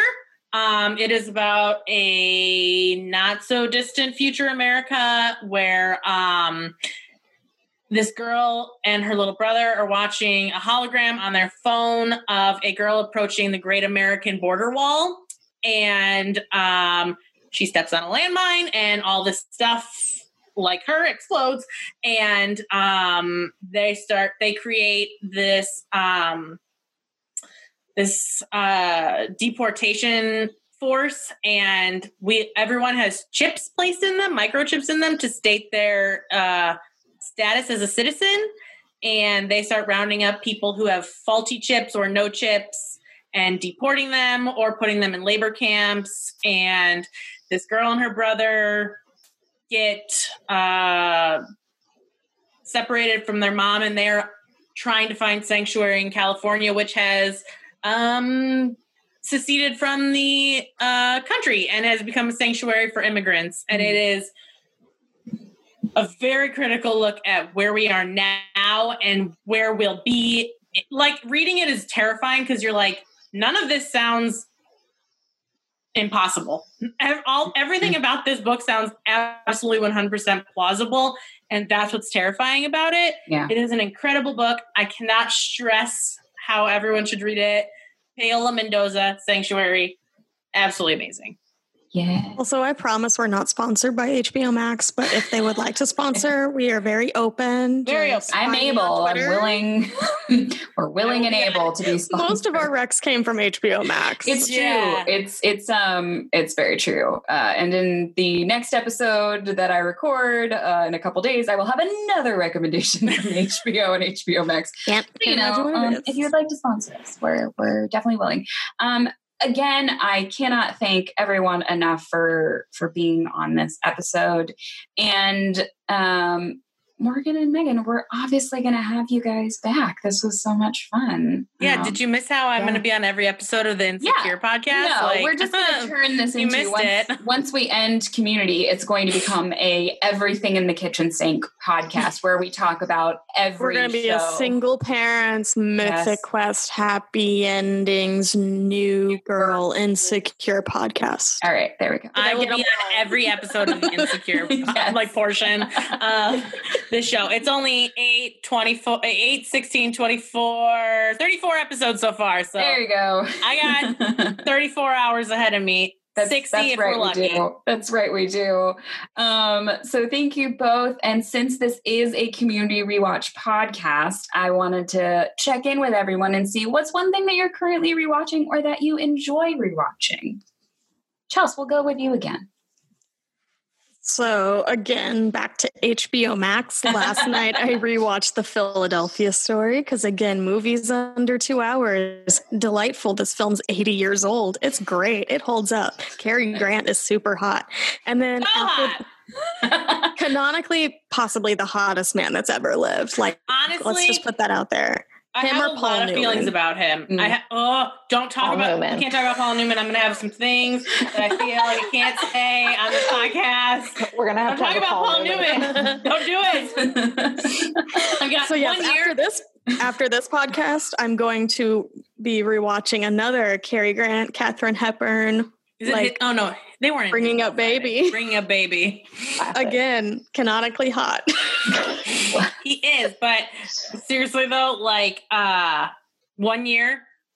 So for those of you who aren't 97 years old, every year. I know, I saw this in theaters. I know, it's crazy. So every year in August, Turner Classic Movies does the Summer Under the Stars, and each day for 24 hours, it only plays that actor or actress's movies. So every year, at the end of July, I get really excited to see what my birthday is. And 1 year it was Paul Newman, and 1 year it was Cary Grant. And I was like, they're speaking to me specifically. Oh my goodness. It was, and then 1 year, my mom's birthday was Katharine Hepburn, and I was so excited. Oh, yeah, I'm 97 years old too. So sorry for those of you who are not our age. I know not everybody saw Bringing Up Baby in theaters. Right? And it was only 5 cents too. It was my goodness. A steal. Such a steal. Such a steal. Only thing we could do in the Depression. Blood. They don't make movies like they used to. Let me tell you, them prices, they've shot up. I love that now we have 297. Wait. They actually do have movies that only cost a nickel or a dime or something at right now, don't go to movie theaters. It's not safe. Don't go to movie theaters. See, again, we're bringing it back to the beginning where I would tell people one thing about myself and be very dishonest. And I am not actually 97 years old, for the record. I just act like it. Bless. So I mentioned it earlier, and I already mentioned this, and I will continue to mention this, but I am deep into my Crazy Ex-Girlfriend rewatch because I realized I hadn't rewatched the whole series from start to finish. It is so delightful. Yeah, and I've just been kind of, in addition to that, in the train of like, what happy movies can I watch? And so I've been going back to just some really great Disney movies. So, I mean, Moana, Jen, I just if you rewatched need a happy movie, I will take you up on your recommendations. This is what the Philadelphia Story. Imagine, okay, I will tell you the story of the Philadelphia Story, how this movie came to be after Morgan promotes her thing, because it's just funny. Okay, so Morgan, what are you currently rewatching, or what do you enjoy rewatching? So I'm gonna cheat and do two. So Fleabag is kind of my go-to. You can crash that in a day. And then my always go-to is Glow, just to kind of bring that to Alison Brie. But Glow is something that I rewatch very frequently. I dressed up as Zoya the Destroyer for Halloween. I had to make it work appropriate though, because I did go into the office with like black lipstick and a Soviet flag. But yeah, very casual. Yeah. It was a good Thursday look. Yeah. But I mean, yeah, Alison Brie and Betty Gilpin. Oh, so good. Dynamic duo. I will say, on the topic of Alison Brie, I love the frequent mentions of Mad Men on Community, and she's just there. Yep. Like, she's just right there, and she does not interact with any of those comments, but it's like, there was one in season 1 where he's like, that's very Don Draper of you, and it's like, she's right there. She's right there. Do find it fun when shows do that. Megan, what are you rewatching, or what do you like rewatching? I like Chelsea due to being 97. Also very much like rewatching old movies. Like I said, there was one day during quarantine where I did not leave bed, and I watched 7 Brides for Seven Brothers on the town and Singing in the Rain. So while I do love regular old films, I really do love Hollywood musicals from that time. They make me very happy. They've kept me somewhat sane during this, gestures broadly. But I do like watching like also dramas over and again because I like to upset myself. Like Sons of Anarchy and Justified. Though sometimes it's not for the storytelling, it is to look very inappropriately at Charlie Hunnam and Timothy Oliphant. I have no shame. Yeah, and like transition to a very like podcast like therapy. I'm like, trying voice. To like not sound as objectifying as I'm being. Although I will say I will go back and rewatch, and sadly it was canceled on a cliffhanger. Every episode of oh my god, it just left my brain because I'm picturing Timothy Oliphant. Santa Clarita Diet. There we go. So yeah. If you want something that is super funny, that shouldn't have been canceled, Netflix was being rude. And honestly, Netflix should have reevaluated itself during this time and realized we deserve better. And should not have canceled Santa Clarita Diet because it was a joy. And it was also, I met Drew Barrymore this year, and she was a delight and kind and so lovely. Exactly. I feel like her and Timothy Oliphant were like a match made in heaven, and Netflix was rude, and they should really think about what they've done and bring it back for me specifically. You heard it here, people. So Chelsea, Morgan, Megan, thank you so much for joining our episode about Advanced Dungeons and Dragons. It was such a delight to have you all here. Even you, Chelsea. Okay, I'm sure people are going to listen to this one and be like, wow, that Megan girl, she's something. Yeah, no, seriously, thank you all. And you know what? We'll see you next time. Thanks so much for listening to the Community Rewatch podcast. We hope that you enjoyed this episode. If you did, be sure to follow along with us wherever you get your podcasts.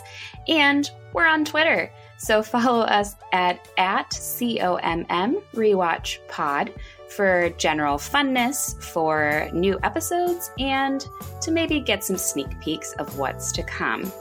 Many, many thanks to our editor, Chelsea Eichholz, for putting together today's episode. And thanks to Maddie Shook for designing the key art for this podcast. Again, we're so glad to go back to Greendale with you. So thanks so much for listening, and we'll see you next time.